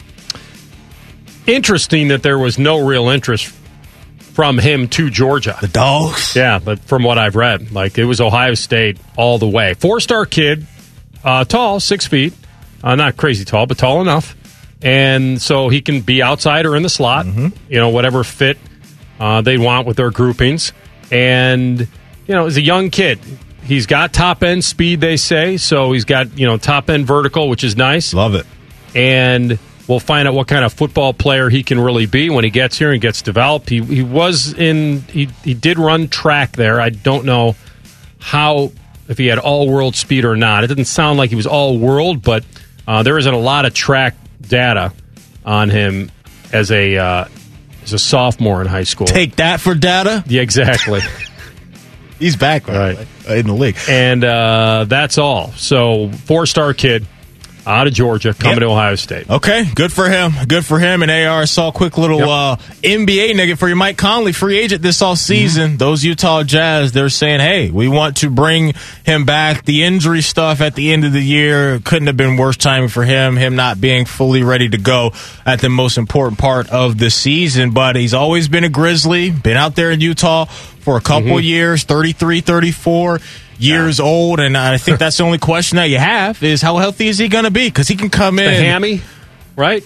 I think it was the hammy. Yeah, I think it was always about the hammy. But as far as him being a consistent point guard, veteran point guard, if he's out there and healthy, man, you know what you're getting. So we got to monitor what type of money he gets and what winning situation he goes to. Football teams need a quarterback. Basketball teams need a point guard. There you go. There's no other way to think about it, and the Jazz need one more than others. And so he's got to be there. And so now they're going to have to go to luxury tax. It's going to cost them. How much do you want to win? Yeah. How much do you want to win? They got pay that tax. Your boy Rudy, Donovan Mitchell. They got a nice little core guys. Jordan Clarkson, former Cavalier, winning 6th Man of the Year. So you take Conley out of that. Who are you replacing him with? So he's got some leverage, no doubt. Yeah, he's as important to them as a lot of people. It keeps them in that take some mix. pressure off Mitchell. 100%. 100%. All right, we'll come back, top of the hour. We'll give you a Sports Center update. We'll do a deep dive. Reggie Bush wants his hardware back. Does he deserve it? That's next. Rothman and Ice on the Fan. Most shows just skim the surface, but Rothman and Ice feel like the biggest story of the day deserves a closer look. It's time for a deeper dive. Sponsored by United Dairy Farmers. Miss filling up before gas prices went up? Get UDF's low price lock with UDrive. All right, back at it. Third hour, Rothman and Ice. Anthony Rothman, Matty Ice Hayes, CB. All team players today. And we will hit you with a deep dive here in moments. Also wanted to update some baseball from yesterday, and that the Reds sweep the Cubbies, and you were down in that game. Speaking of pitching, Kyle Hendricks actually had an RBI in that game. I think he's batting like 80. Yeah, I did enjoy that. That wasn't fun. Barnhart with a nightmare fly ball to the base of the wall. Winkler hit India with the bases juiced right in the middle of the back. And then I didn't get to see the replay on this, but the Cubs could have gotten out of that inning. Baez did not go to first to get Winker for the double play to end the inning. Now, I'm going to assume he didn't think he could get him. Did you ever see the replay on that? Was that a bad decision by Baez? I'm with you on that. I think it was just a bad call by him on Baez. Yeah. That's the only thing I can chalk it up to, but it was great to see what went down at GABP. They needed this momentum, man. It's so big. And I think the biggest part of everything that's gone on with them as far as their current success is the bullpen. It's been awful all year long. All year long, we have highlighted how much of a letdown those guys have been coming out of the door. And now these guys have completely turned it around, and that's without TJ Antone and Lucas Sims, two of their best relievers at the early portion of the season here. But over the last 10 games, they're cooking up a 1.1 ERA. Everybody as a whole coming out of that door has done a heck of a job. So to see that is great. I don't think I'm 2 feet in as far as this is who the bullpen really is. But when you take Antone and Lucas Sims out of the equation and you're getting this right now, you can't ask for much more than that. And I like the way they won some of these games, right? It wasn't them completely dominating inning in and inning out. They had to scratch and claw and find different ways to get it done. And the bullpen got handed the ball and they did their job. Friday night's game was ridiculous, right? I mean, for them to get to Melanson, wasn't that Friday night? Or am I mixing up my nights? It's all blending together now. They got to him, and then you wound up winning in extras, right? I mean, it was amazing. Here are the scores of the game. 3-2, 3-2, 2-1. Yeah. Not a lot of offense going on, which is surprising when you think about the Reds and them being at home, and especially with the Cubs coming in to town. So, I mean, coming out of that Padres series where they took 2 or 3 from you, you won the last one, so you kind of felt good getting out of that one. But I couldn't wait to see how they responded, man. And it was absolutely tremendous. And now they get the Royals. But outside of that, AR, they get 7 in a row with Milwaukee, which is absolutely huge when you look at how the standings are right now, because we don't know what the Cubs are going to do. Are they going to be sellers? J-Lou thinks they have to be sellers. You can't let some of their free agents just walk for nothing at the end of the year. So this may turn into a 2-team race here, not only for Cincinnati, but for Cleveland as well. And I know there's some question marks about what they've got going on right now, but the Reds are in second place, but they're 7 games back. So they have a chance now to get through this Royals series. Don't look past them. And then really, really start duking it out with Milwaukee and try to chip away at this lead. Yeah. Reggie Bush wants his Heisman back. And this is one of those stories that I think happens now that we have the NIL coming in.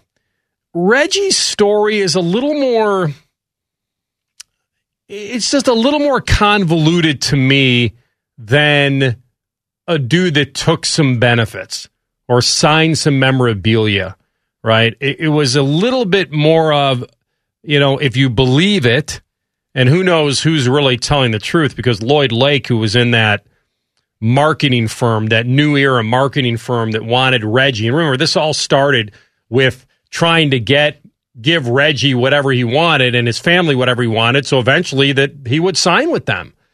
And when Reggie signed his deal with the Saints for $60 million or whatever it was, and then didn't sign with them, well, you know what happened. They went after him. And Lake was, became a convicted drug dealer, and so his, there was a lot of stuff where you could accuse him. Well, how much can we really trust what Lloyd Lake is saying? Is he telling the truth or not? Who knows?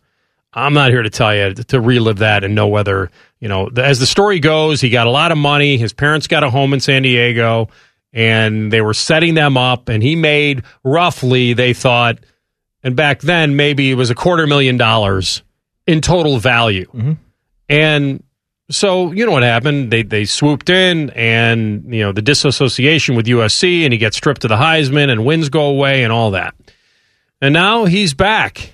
And now that name, image, and likeness is here, Reggie is taking a swing for his Heisman back. Like, well, wait a minute. This is legal now. You can make money off your name. And if I played in this era, basically, this would be fine. I don't know if I have the energy to fight this, and I don't think it's even a fight for me. There's part of me that thinks that just because kids can do it now doesn't right every wrong.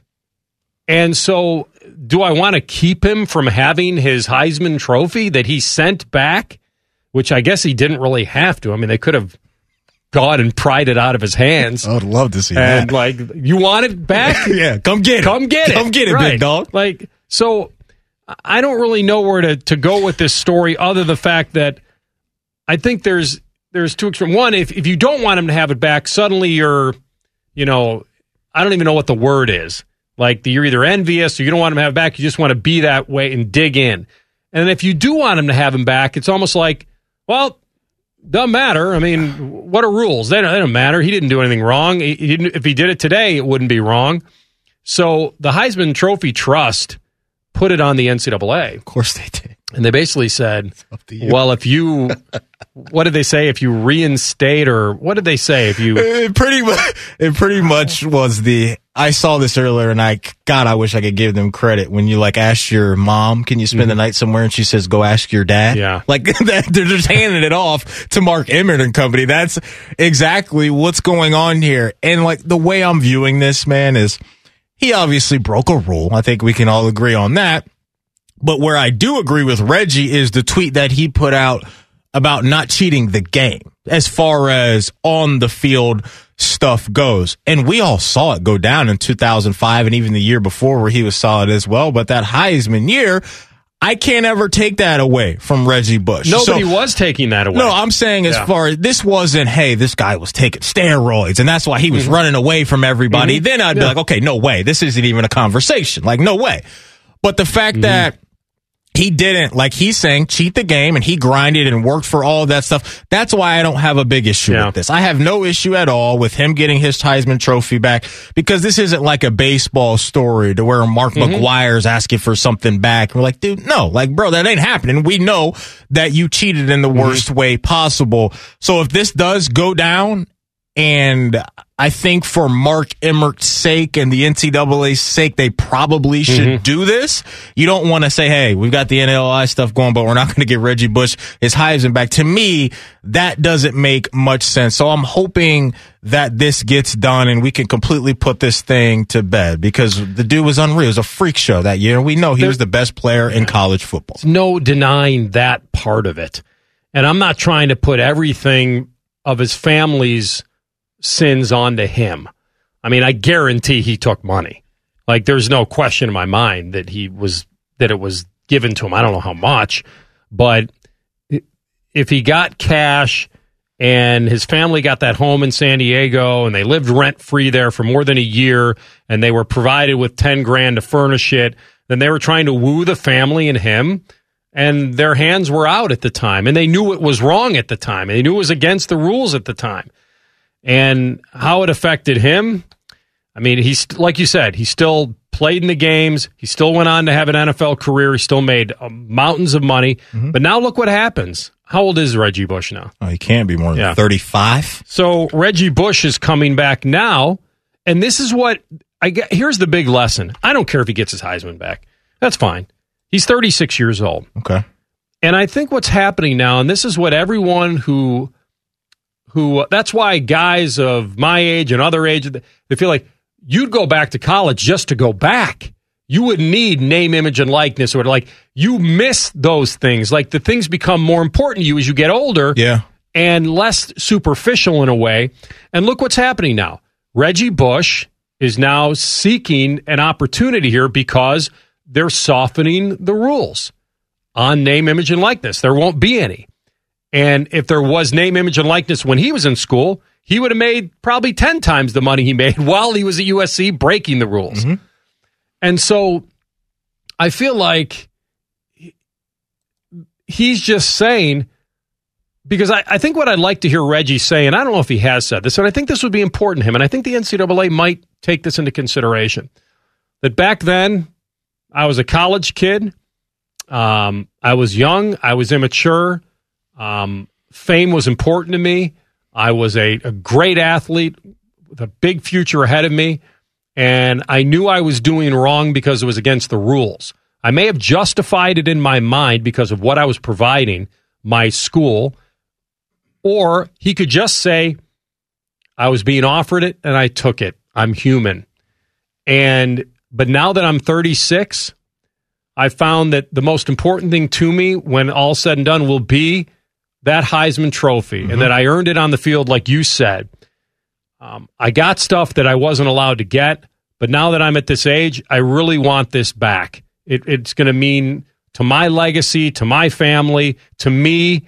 I'll admit I made a mistake, but it's not like a kid who is going, because remember, now with name, image, and likeness, it's not like you're going to teach other kids the lessons. Now, there may be other things he can teach, because I don't really know what's out of bounds and what's not anymore. or what's going to be with hidden envelopes and what have you. But yeah, I think that he almost needs to say that now that I'm at this age and I'm going to be approaching 40 soon, that was the most important thing to me. And yeah, I gambled with it by taking that money. But now that years later, we realize that I didn't do it, like you said, didn't do anything wrong on the field, didn't cheat my way to the Heisman, that the NCAA would say that will reinstate his 05 status, which is what the Heisman Trust wants them to do. I don't think there's a true wrong answer in this. I just think it's how harsh do you want to keep this away from him? How harshly does that matter to you? It doesn't matter to me, but there is something about, there has to be something from him, a little allocution, a little bit of something. Let me give to get. And I feel like there could be a win-win there. I don't know if I need to hear much from him. I'm just good with everybody just wiping the slate clean. Just wipe it clean. Give it to him and let's move on. Like the explanation, I don't know if I necessarily need that because I don't know if it's all on him. Because you mentioned his family and how influential they were in those type of decisions when you're 17, 18 years old and, hey, you're looking around and your uncle and your mom are saying, hey, this is a great opportunity. You're probably going to do everything in your power to take care of them because everybody's situation is different. So some people view that money as big time money when before you become Reggie Bush and you really make a name for yourself and obviously go on to the NFL. What I think is fascinating is if they allow this, do they honor what Chris Webber and Jalen Rose want? And for their banners to be back up in the Chrysler Center for their 90s stuff going on where we found out that there were some money issues and everything and all those records and everything got pushed to the back because of that. Do you put their banners back up for the Fab Five? That's why I'm kind of at the point now where I don't think this has to happen. Now, it is a trophy. It's a famous trophy. He won it, gave it back because of all the things that we talked about with it, he and his family receiving the benefits that violated the rules back then. I'm not into well, if one day this is legal and it wasn't before, all the wrongs of the past are righted. We're getting into a heavy gambling time now, this era. It's only going to get more. And what if one day, years from now, and we're not even doing the show, Major League Baseball decides that, you know, and everyone's doing it, players can bet, we're not gonna hold this off anymore.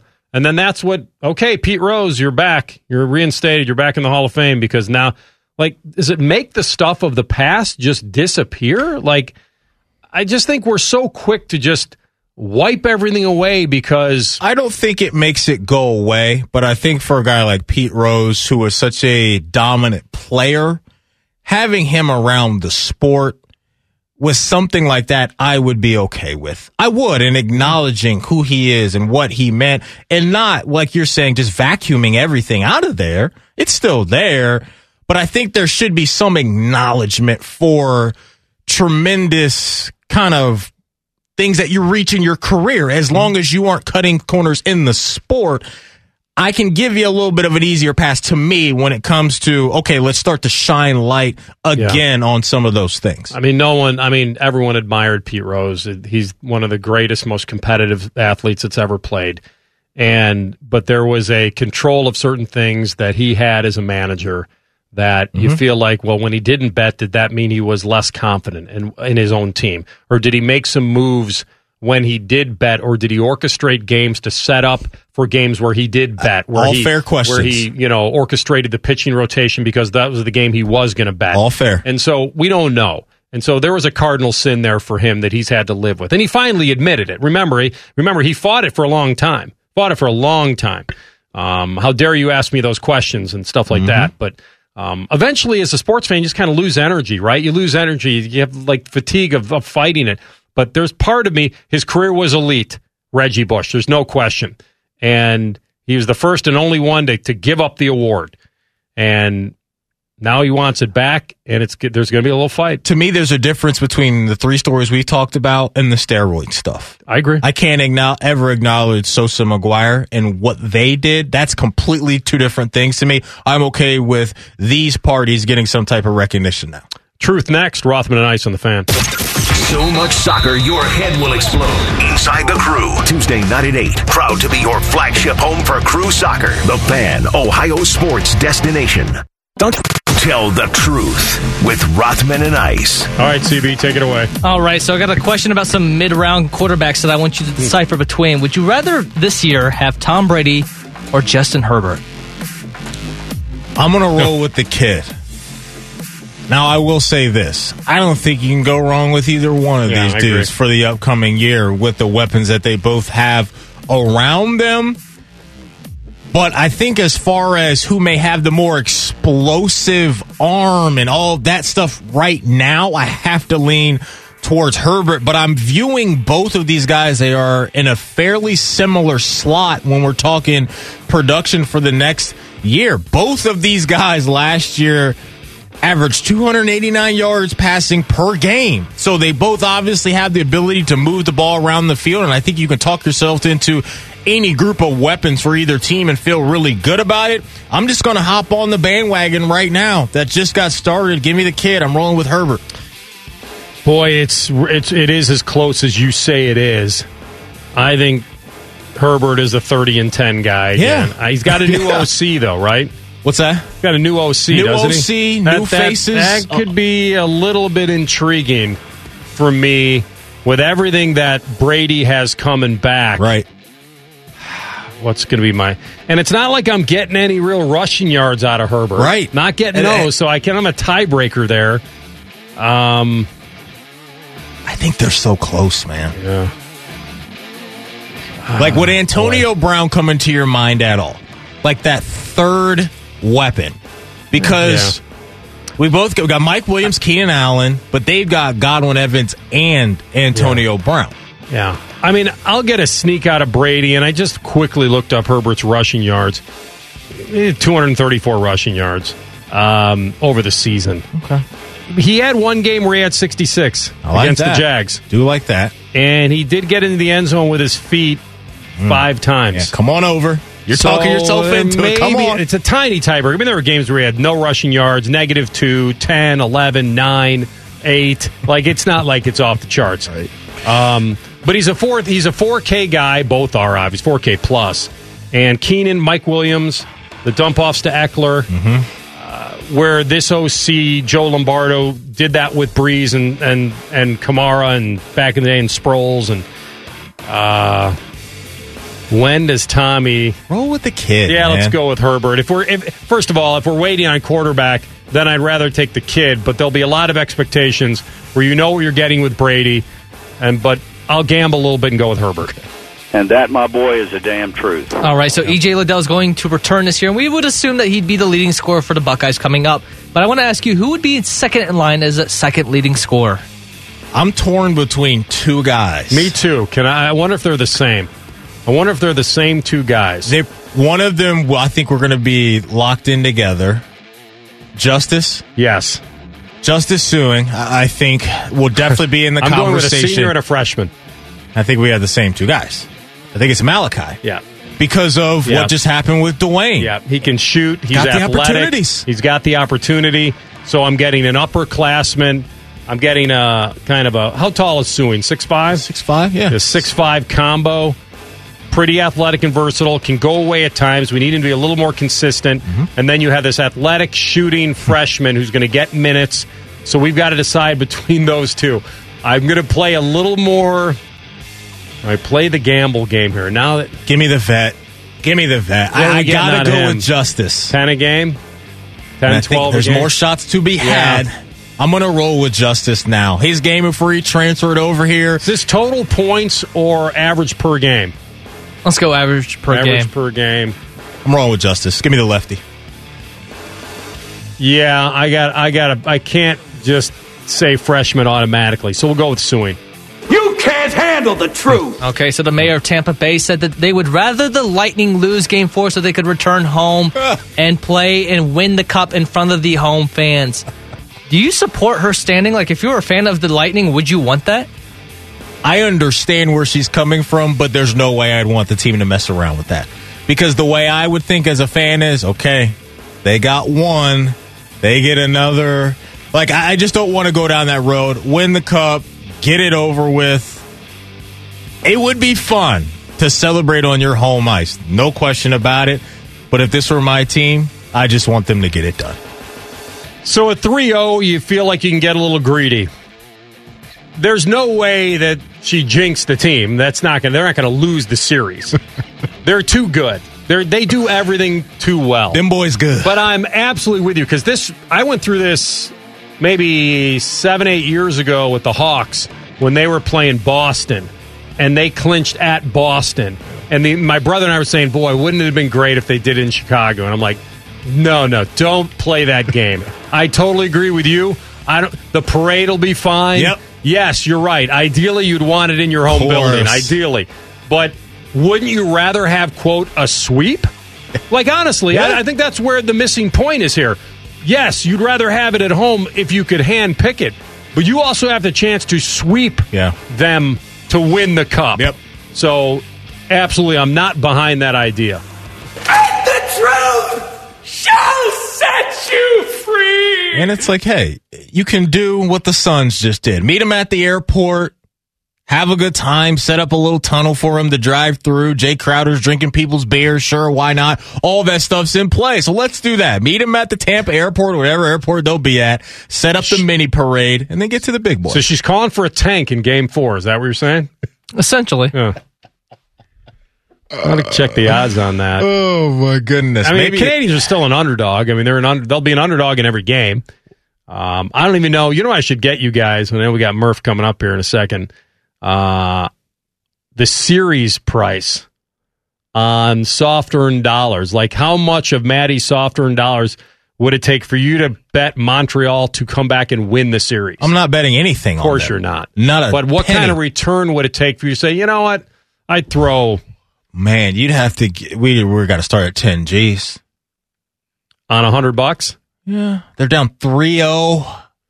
Yeah, I can't give you anywhere close to that. Can I get 5? And neither can Vegas. No. Can I get 2? Vegas is giving you 17-1. Okay. It's not enough. It's not. They're down 3-0 to one of the best teams ever. Enough. Like, they feel like that strong. All right, we'll come back with Pat Murphy of Bucknuts. We'll talk about both decisions. E.J. Liddell coming back, JTT in the fold. A lot of Buckeye stuff next. Rothman and Ice on the Fan. Winners of the prestigious Platinum Microphone Award every year, given to the best radio station in the world. No need to look it up. It's real. The Fan. The hardest working show in the business, or at least at this station, in their time slot. This is Rothman and Ice. All right, welcome back. Ohio State feeling very good about the talent they keep pulling home. Ohio State beat writer for Bucknuts 24/7. He is our friend Patrick Murphy. He's on the Bryant Heating and Cooling Systems fan guest hotline. Pat, good to have you back. Yeah, good to be on. Thanks for having me. All right, so let's dive into this JTT commitment, this 5-star defensive lineman out of the West Coast. How close was this with Oregon and Washington? Was Oregon the second closest in his mind, do you believe? Yeah, that's my understanding. Obviously, the 4 teams he took visits to, Ohio State, Washington, Oregon, and USC. But, yeah, I think it came down mostly to Ohio State and Oregon, two of the big schools, 2 top schools in their conferences, obviously. Ohio State, obviously, the success that they not only had as a team on the field these last few years under Ryan Day, but the way they produced defensive linemen, I think, ultimately won out. We can go through the list of guys that have been produced by Larry Johnson in these last several years, and I think that ultimately was a major deciding factor. But Oregon made it closer than I think a lot of people realized. Obviously Alabama was in the mix at one point. He did not take a visit there, so that kind of eliminated Nick Saban and the Crimson Tide. But, yeah, Ohio State and Oregon, Ohio State won out on this one. You mentioned the guy I wanted to ask you about, and that's Larry Johnson, because, I think for a lot of people, you get so excited about the player and the potential of what he will be. And for me, a lot of times my mind goes to the coaches, man, the grind that these guys go through. But you hear so much positive about Larry Johnson. Maybe just talk about, Larry Johnson from your perspective being around this program and what you've seen from him. It's been great to kind of watch him these last several years, I guess he's been here. And now, work with defensive linemen. He's such a different guy than a lot of coaches. He doesn't swear. He doesn't really yell at guys. It's almost like the I've heard people describe it as like that feeling when you disappoint a grandpa or disappoint a parent. I'm not angry, I'm just disappointed. And guys don't want to let him down. And obviously his track record speaks for himself, not just here at Ohio State, but at Penn State and throughout his whole career, really, and what he's been able to do, the way he works with defensive linemen. I remember a few years ago, they had the coaches clinic over at the Woody, and sitting there listening to him talk to these high school coaches and explain why he does certain drills different than maybe some other guys do. And the coaches really were, kind of mesmerized with his teaching and things like that. So you can see why defensive linemen do so well under him, because of the time he takes, the relationship he builds with these guys, and how hard, then they want to go out and work for him. And obviously he recruits well. I mean, look at, this is just another example. But that goes back to the relationships and how he works with people and whatnot. And, he's one of the best in the business for a reason. I know this is important to dudes. Jack Sawyer wears number 33. From the looks of it, JTT wears 33 in high school. Is that a problem? It could be. I saw it pointed out somewhere that I guess there was a picture of Jack Sawyer in Ohio State, workout clothes, and he was wearing number 40, which is what he wore in high school. Obviously, that number is, I think, technically retired. I'm not sure how they handle these retired numbers anymore. Guys seem to be able to wear them as long as they ask. So it could be that Sawyer's switching to 40 because of this. It could be that Sawyer's switching to 40 because he wore it in high school. It could be that he was just wearing a different warm-up jersey that day.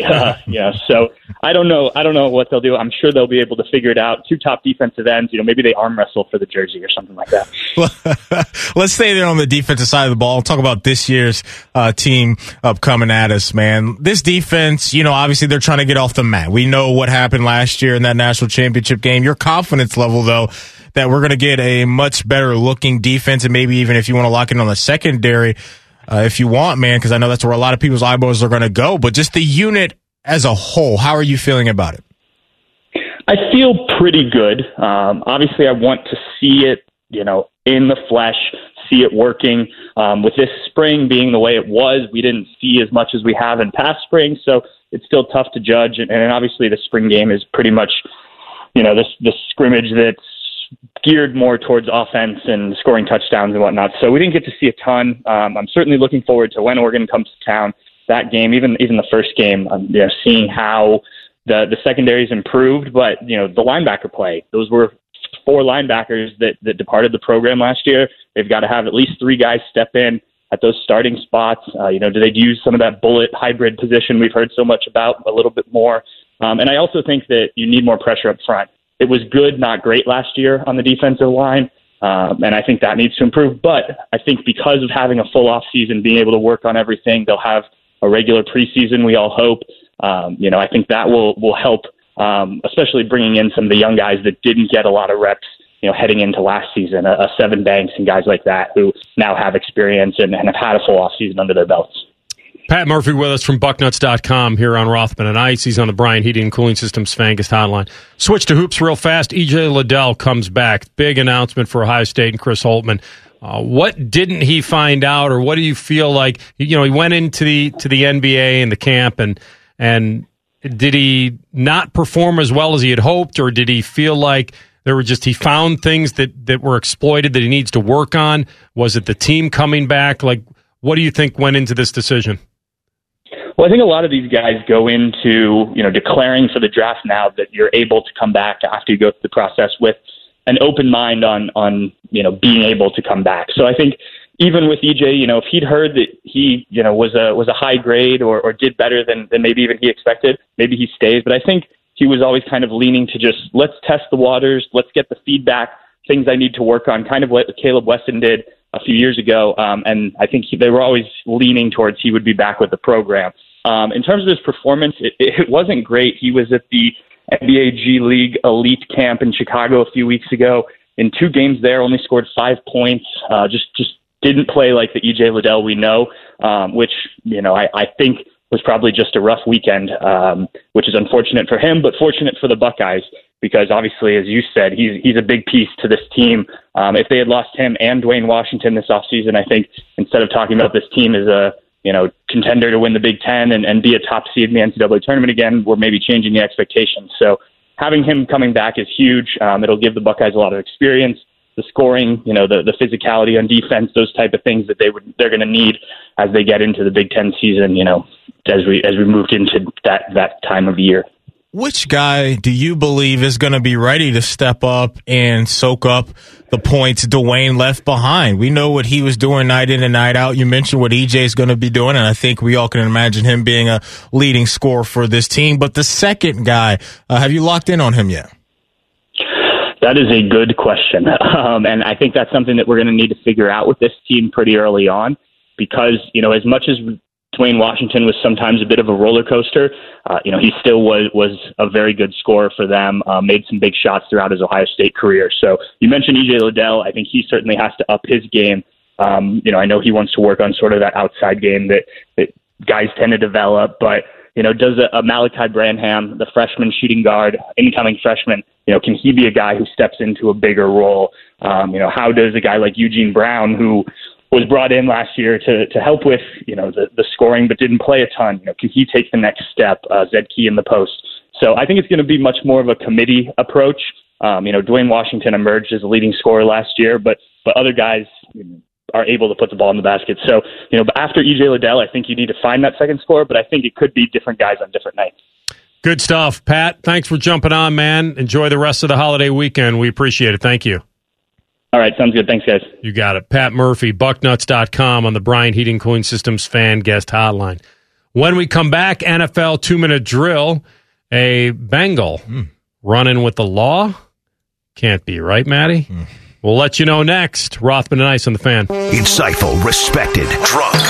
One of those things properly describes Bishop and Laurinaitis. Listen and decide for yourself. Weekdays from 9 to noon. The Fan.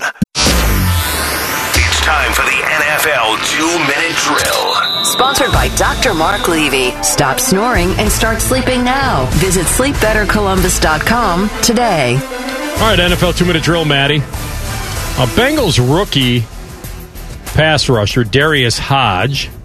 He was Marshall, right? He played at Marshall. I'll have to double check that. That sounds right from the rookie class. And he was arrested, but it was from an incident from a couple years ago. There's a report out of Carolina that Hodge was arrested July 4th in North Carolina and faces charges arising from allegedly hitting a man repeatedly in 2019. He wasn't. He was undrafted, right? That's why I think he was an undrafted guy there, because I remember looking at those last couple picks, and it's ringing a bell. I think you got the school right now. He definitely was undrafted. Okay, I think off the top of my head, that's correct. Yeah. So the good news for him from a football standpoint is because this happened before he started his NFL career, there's really nothing from the personal conduct policy for this alleged assault. Okay. I have no idea what's going to come of it. Nobody does, but it's weird that this is a couple years. So maybe if there's more that comes from this, Raj steps in. I don't know, but it is strange when you put the date on it. This is a couple years ago. From 2019. Now we're getting more information on it. Mm-hmm. So hopefully, for his sake, things can get cleared up and he can just focus on football. But obviously right now, it's a little something going on. Packers win total is back on the board with an over-under of 9. Doesn't seem like that much. It's a weird number because if Rodgers is back, you'd probably bet the over. Oh, no doubt. I mean, you would. No doubt. Are we playing 17 games this year? They're going to go 10-7 with Rodgers? You would think? They've won 13 the last 2 years in a row. Only 9. They went. That's what do right. They know that we don't? What does that number mean? It has to mean something. 9 for the Packers? That to me is the number without Rodgers. That's not the number with Rodgers. Yeah. But it's up there, so it is. If they can get money on both sides, then they'll take it. Like if you're one of the, hey, I doubt he's going to play for the Packers, I might as well bet the under. Yeah. Or if he's definitely going to play, I'll bet the over. So their schedule. I'm taking the over probably now at this point, even though, boy, I don't. You want to do the schedule game? No, we can do that tomorrow. I just feel like, but anyway. I feel like I still want to dig in on the what is bringing him back. Now, the opt-out, I think, came and went. I do. There's a little something going on with paperwork as far as that officially has to be done by tomorrow. But yeah, I don't think we're going to get that. But 9 wins for the Green Bay Packers. They get the Saints in week 1, brother. On the road. We don't know what they're doing. They're not answering the phone, the Packers, supposedly. They're not accepting any trade offers right now, which is smart of them, because if the narrative's still out there that they want Rodgers, then they can't answer the phone. But I'm getting to the point where I'm over it, kind of, at this point. Aaron, too much just the Aaron. whole situation. Yeah, I'm just kind of over it. It's just very vague at this point. We're not getting a ton from him. Let's get to a decision. Either we're going or we're not. You're trading them or we're not. The deadline was Friday. It was Friday. Okay. He didn't opt out. So now it's either now he can play for the Packers, get traded, or hold out. We'll see in a few weeks. You think he's showing up to training camp? I don't think he's showing up to training camp. Why? Because that's the question. It's the ultimate question. We talk so much about the situation, and it all boils down to one thing. What's going to change his mind? And I can't imagine they ask anybody in the front office. I can't imagine that's going to happen.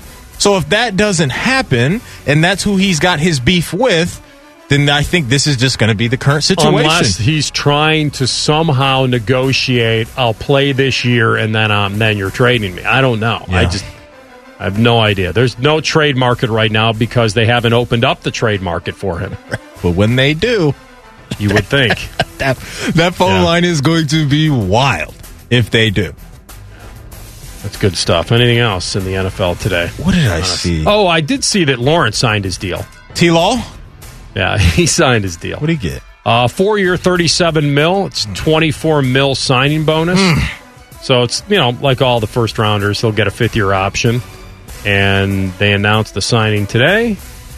Passed his physical, and he'll get that signing bonus within 2 weeks. Now, he's the interesting fantasy quarterback to me, AR, because of the offense that he's in.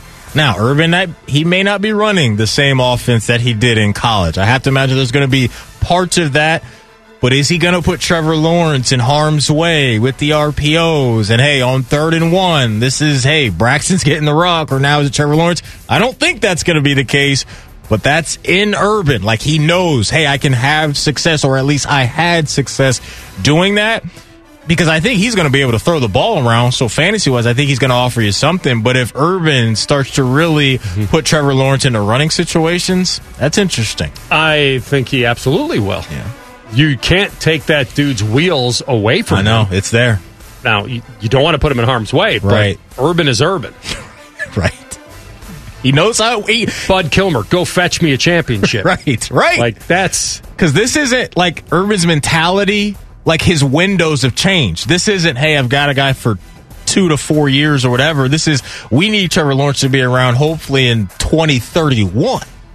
Would you take Trevor Lawrence in fantasy over your boy, your newfound comeback player of the year, Carson Wentz? Yeah, I would. You would. You take Lawrence? Would. Yeah, I'd take Lawrence. Okay. I would. Would you take Lawrence over Baker? Yeah. I don't know if Baker's sexy in the fantasy world. Yeah, I know. In the fantasy world, Baker's going to be... Look at how he did that down the backstretch. Yeah. I know, but how much of that is going to be the case? The same way we're talking about Urban and how he's wired Stefanski wants to run that thing. Take Lawrence or Fields? I got to go with T-Law. Absolutely. I don't know what Justin Fields is we don't know how long he's going to be on the bench, right? Yeah. I think Trevor's going to be pretty good fantasy-wise, man. That's why he's not taking his wheels away. There's no way. No, he's too gifted. Yeah, until dual threat. Shaka Khan starts calling him, say, enough. Well, unless Shaka Khan sees him getting in the end zone about 5-6 times this year. He ain't going to be mad at that, right? That is today's NFL 2-minute drill. Drill. All right, man. Yeah. Made it to a finish line on a holiday weekend. 3 of us manned up, made it happen. We'll come back tomorrow. Officially start the work week. Rothman and Ice on the Fan.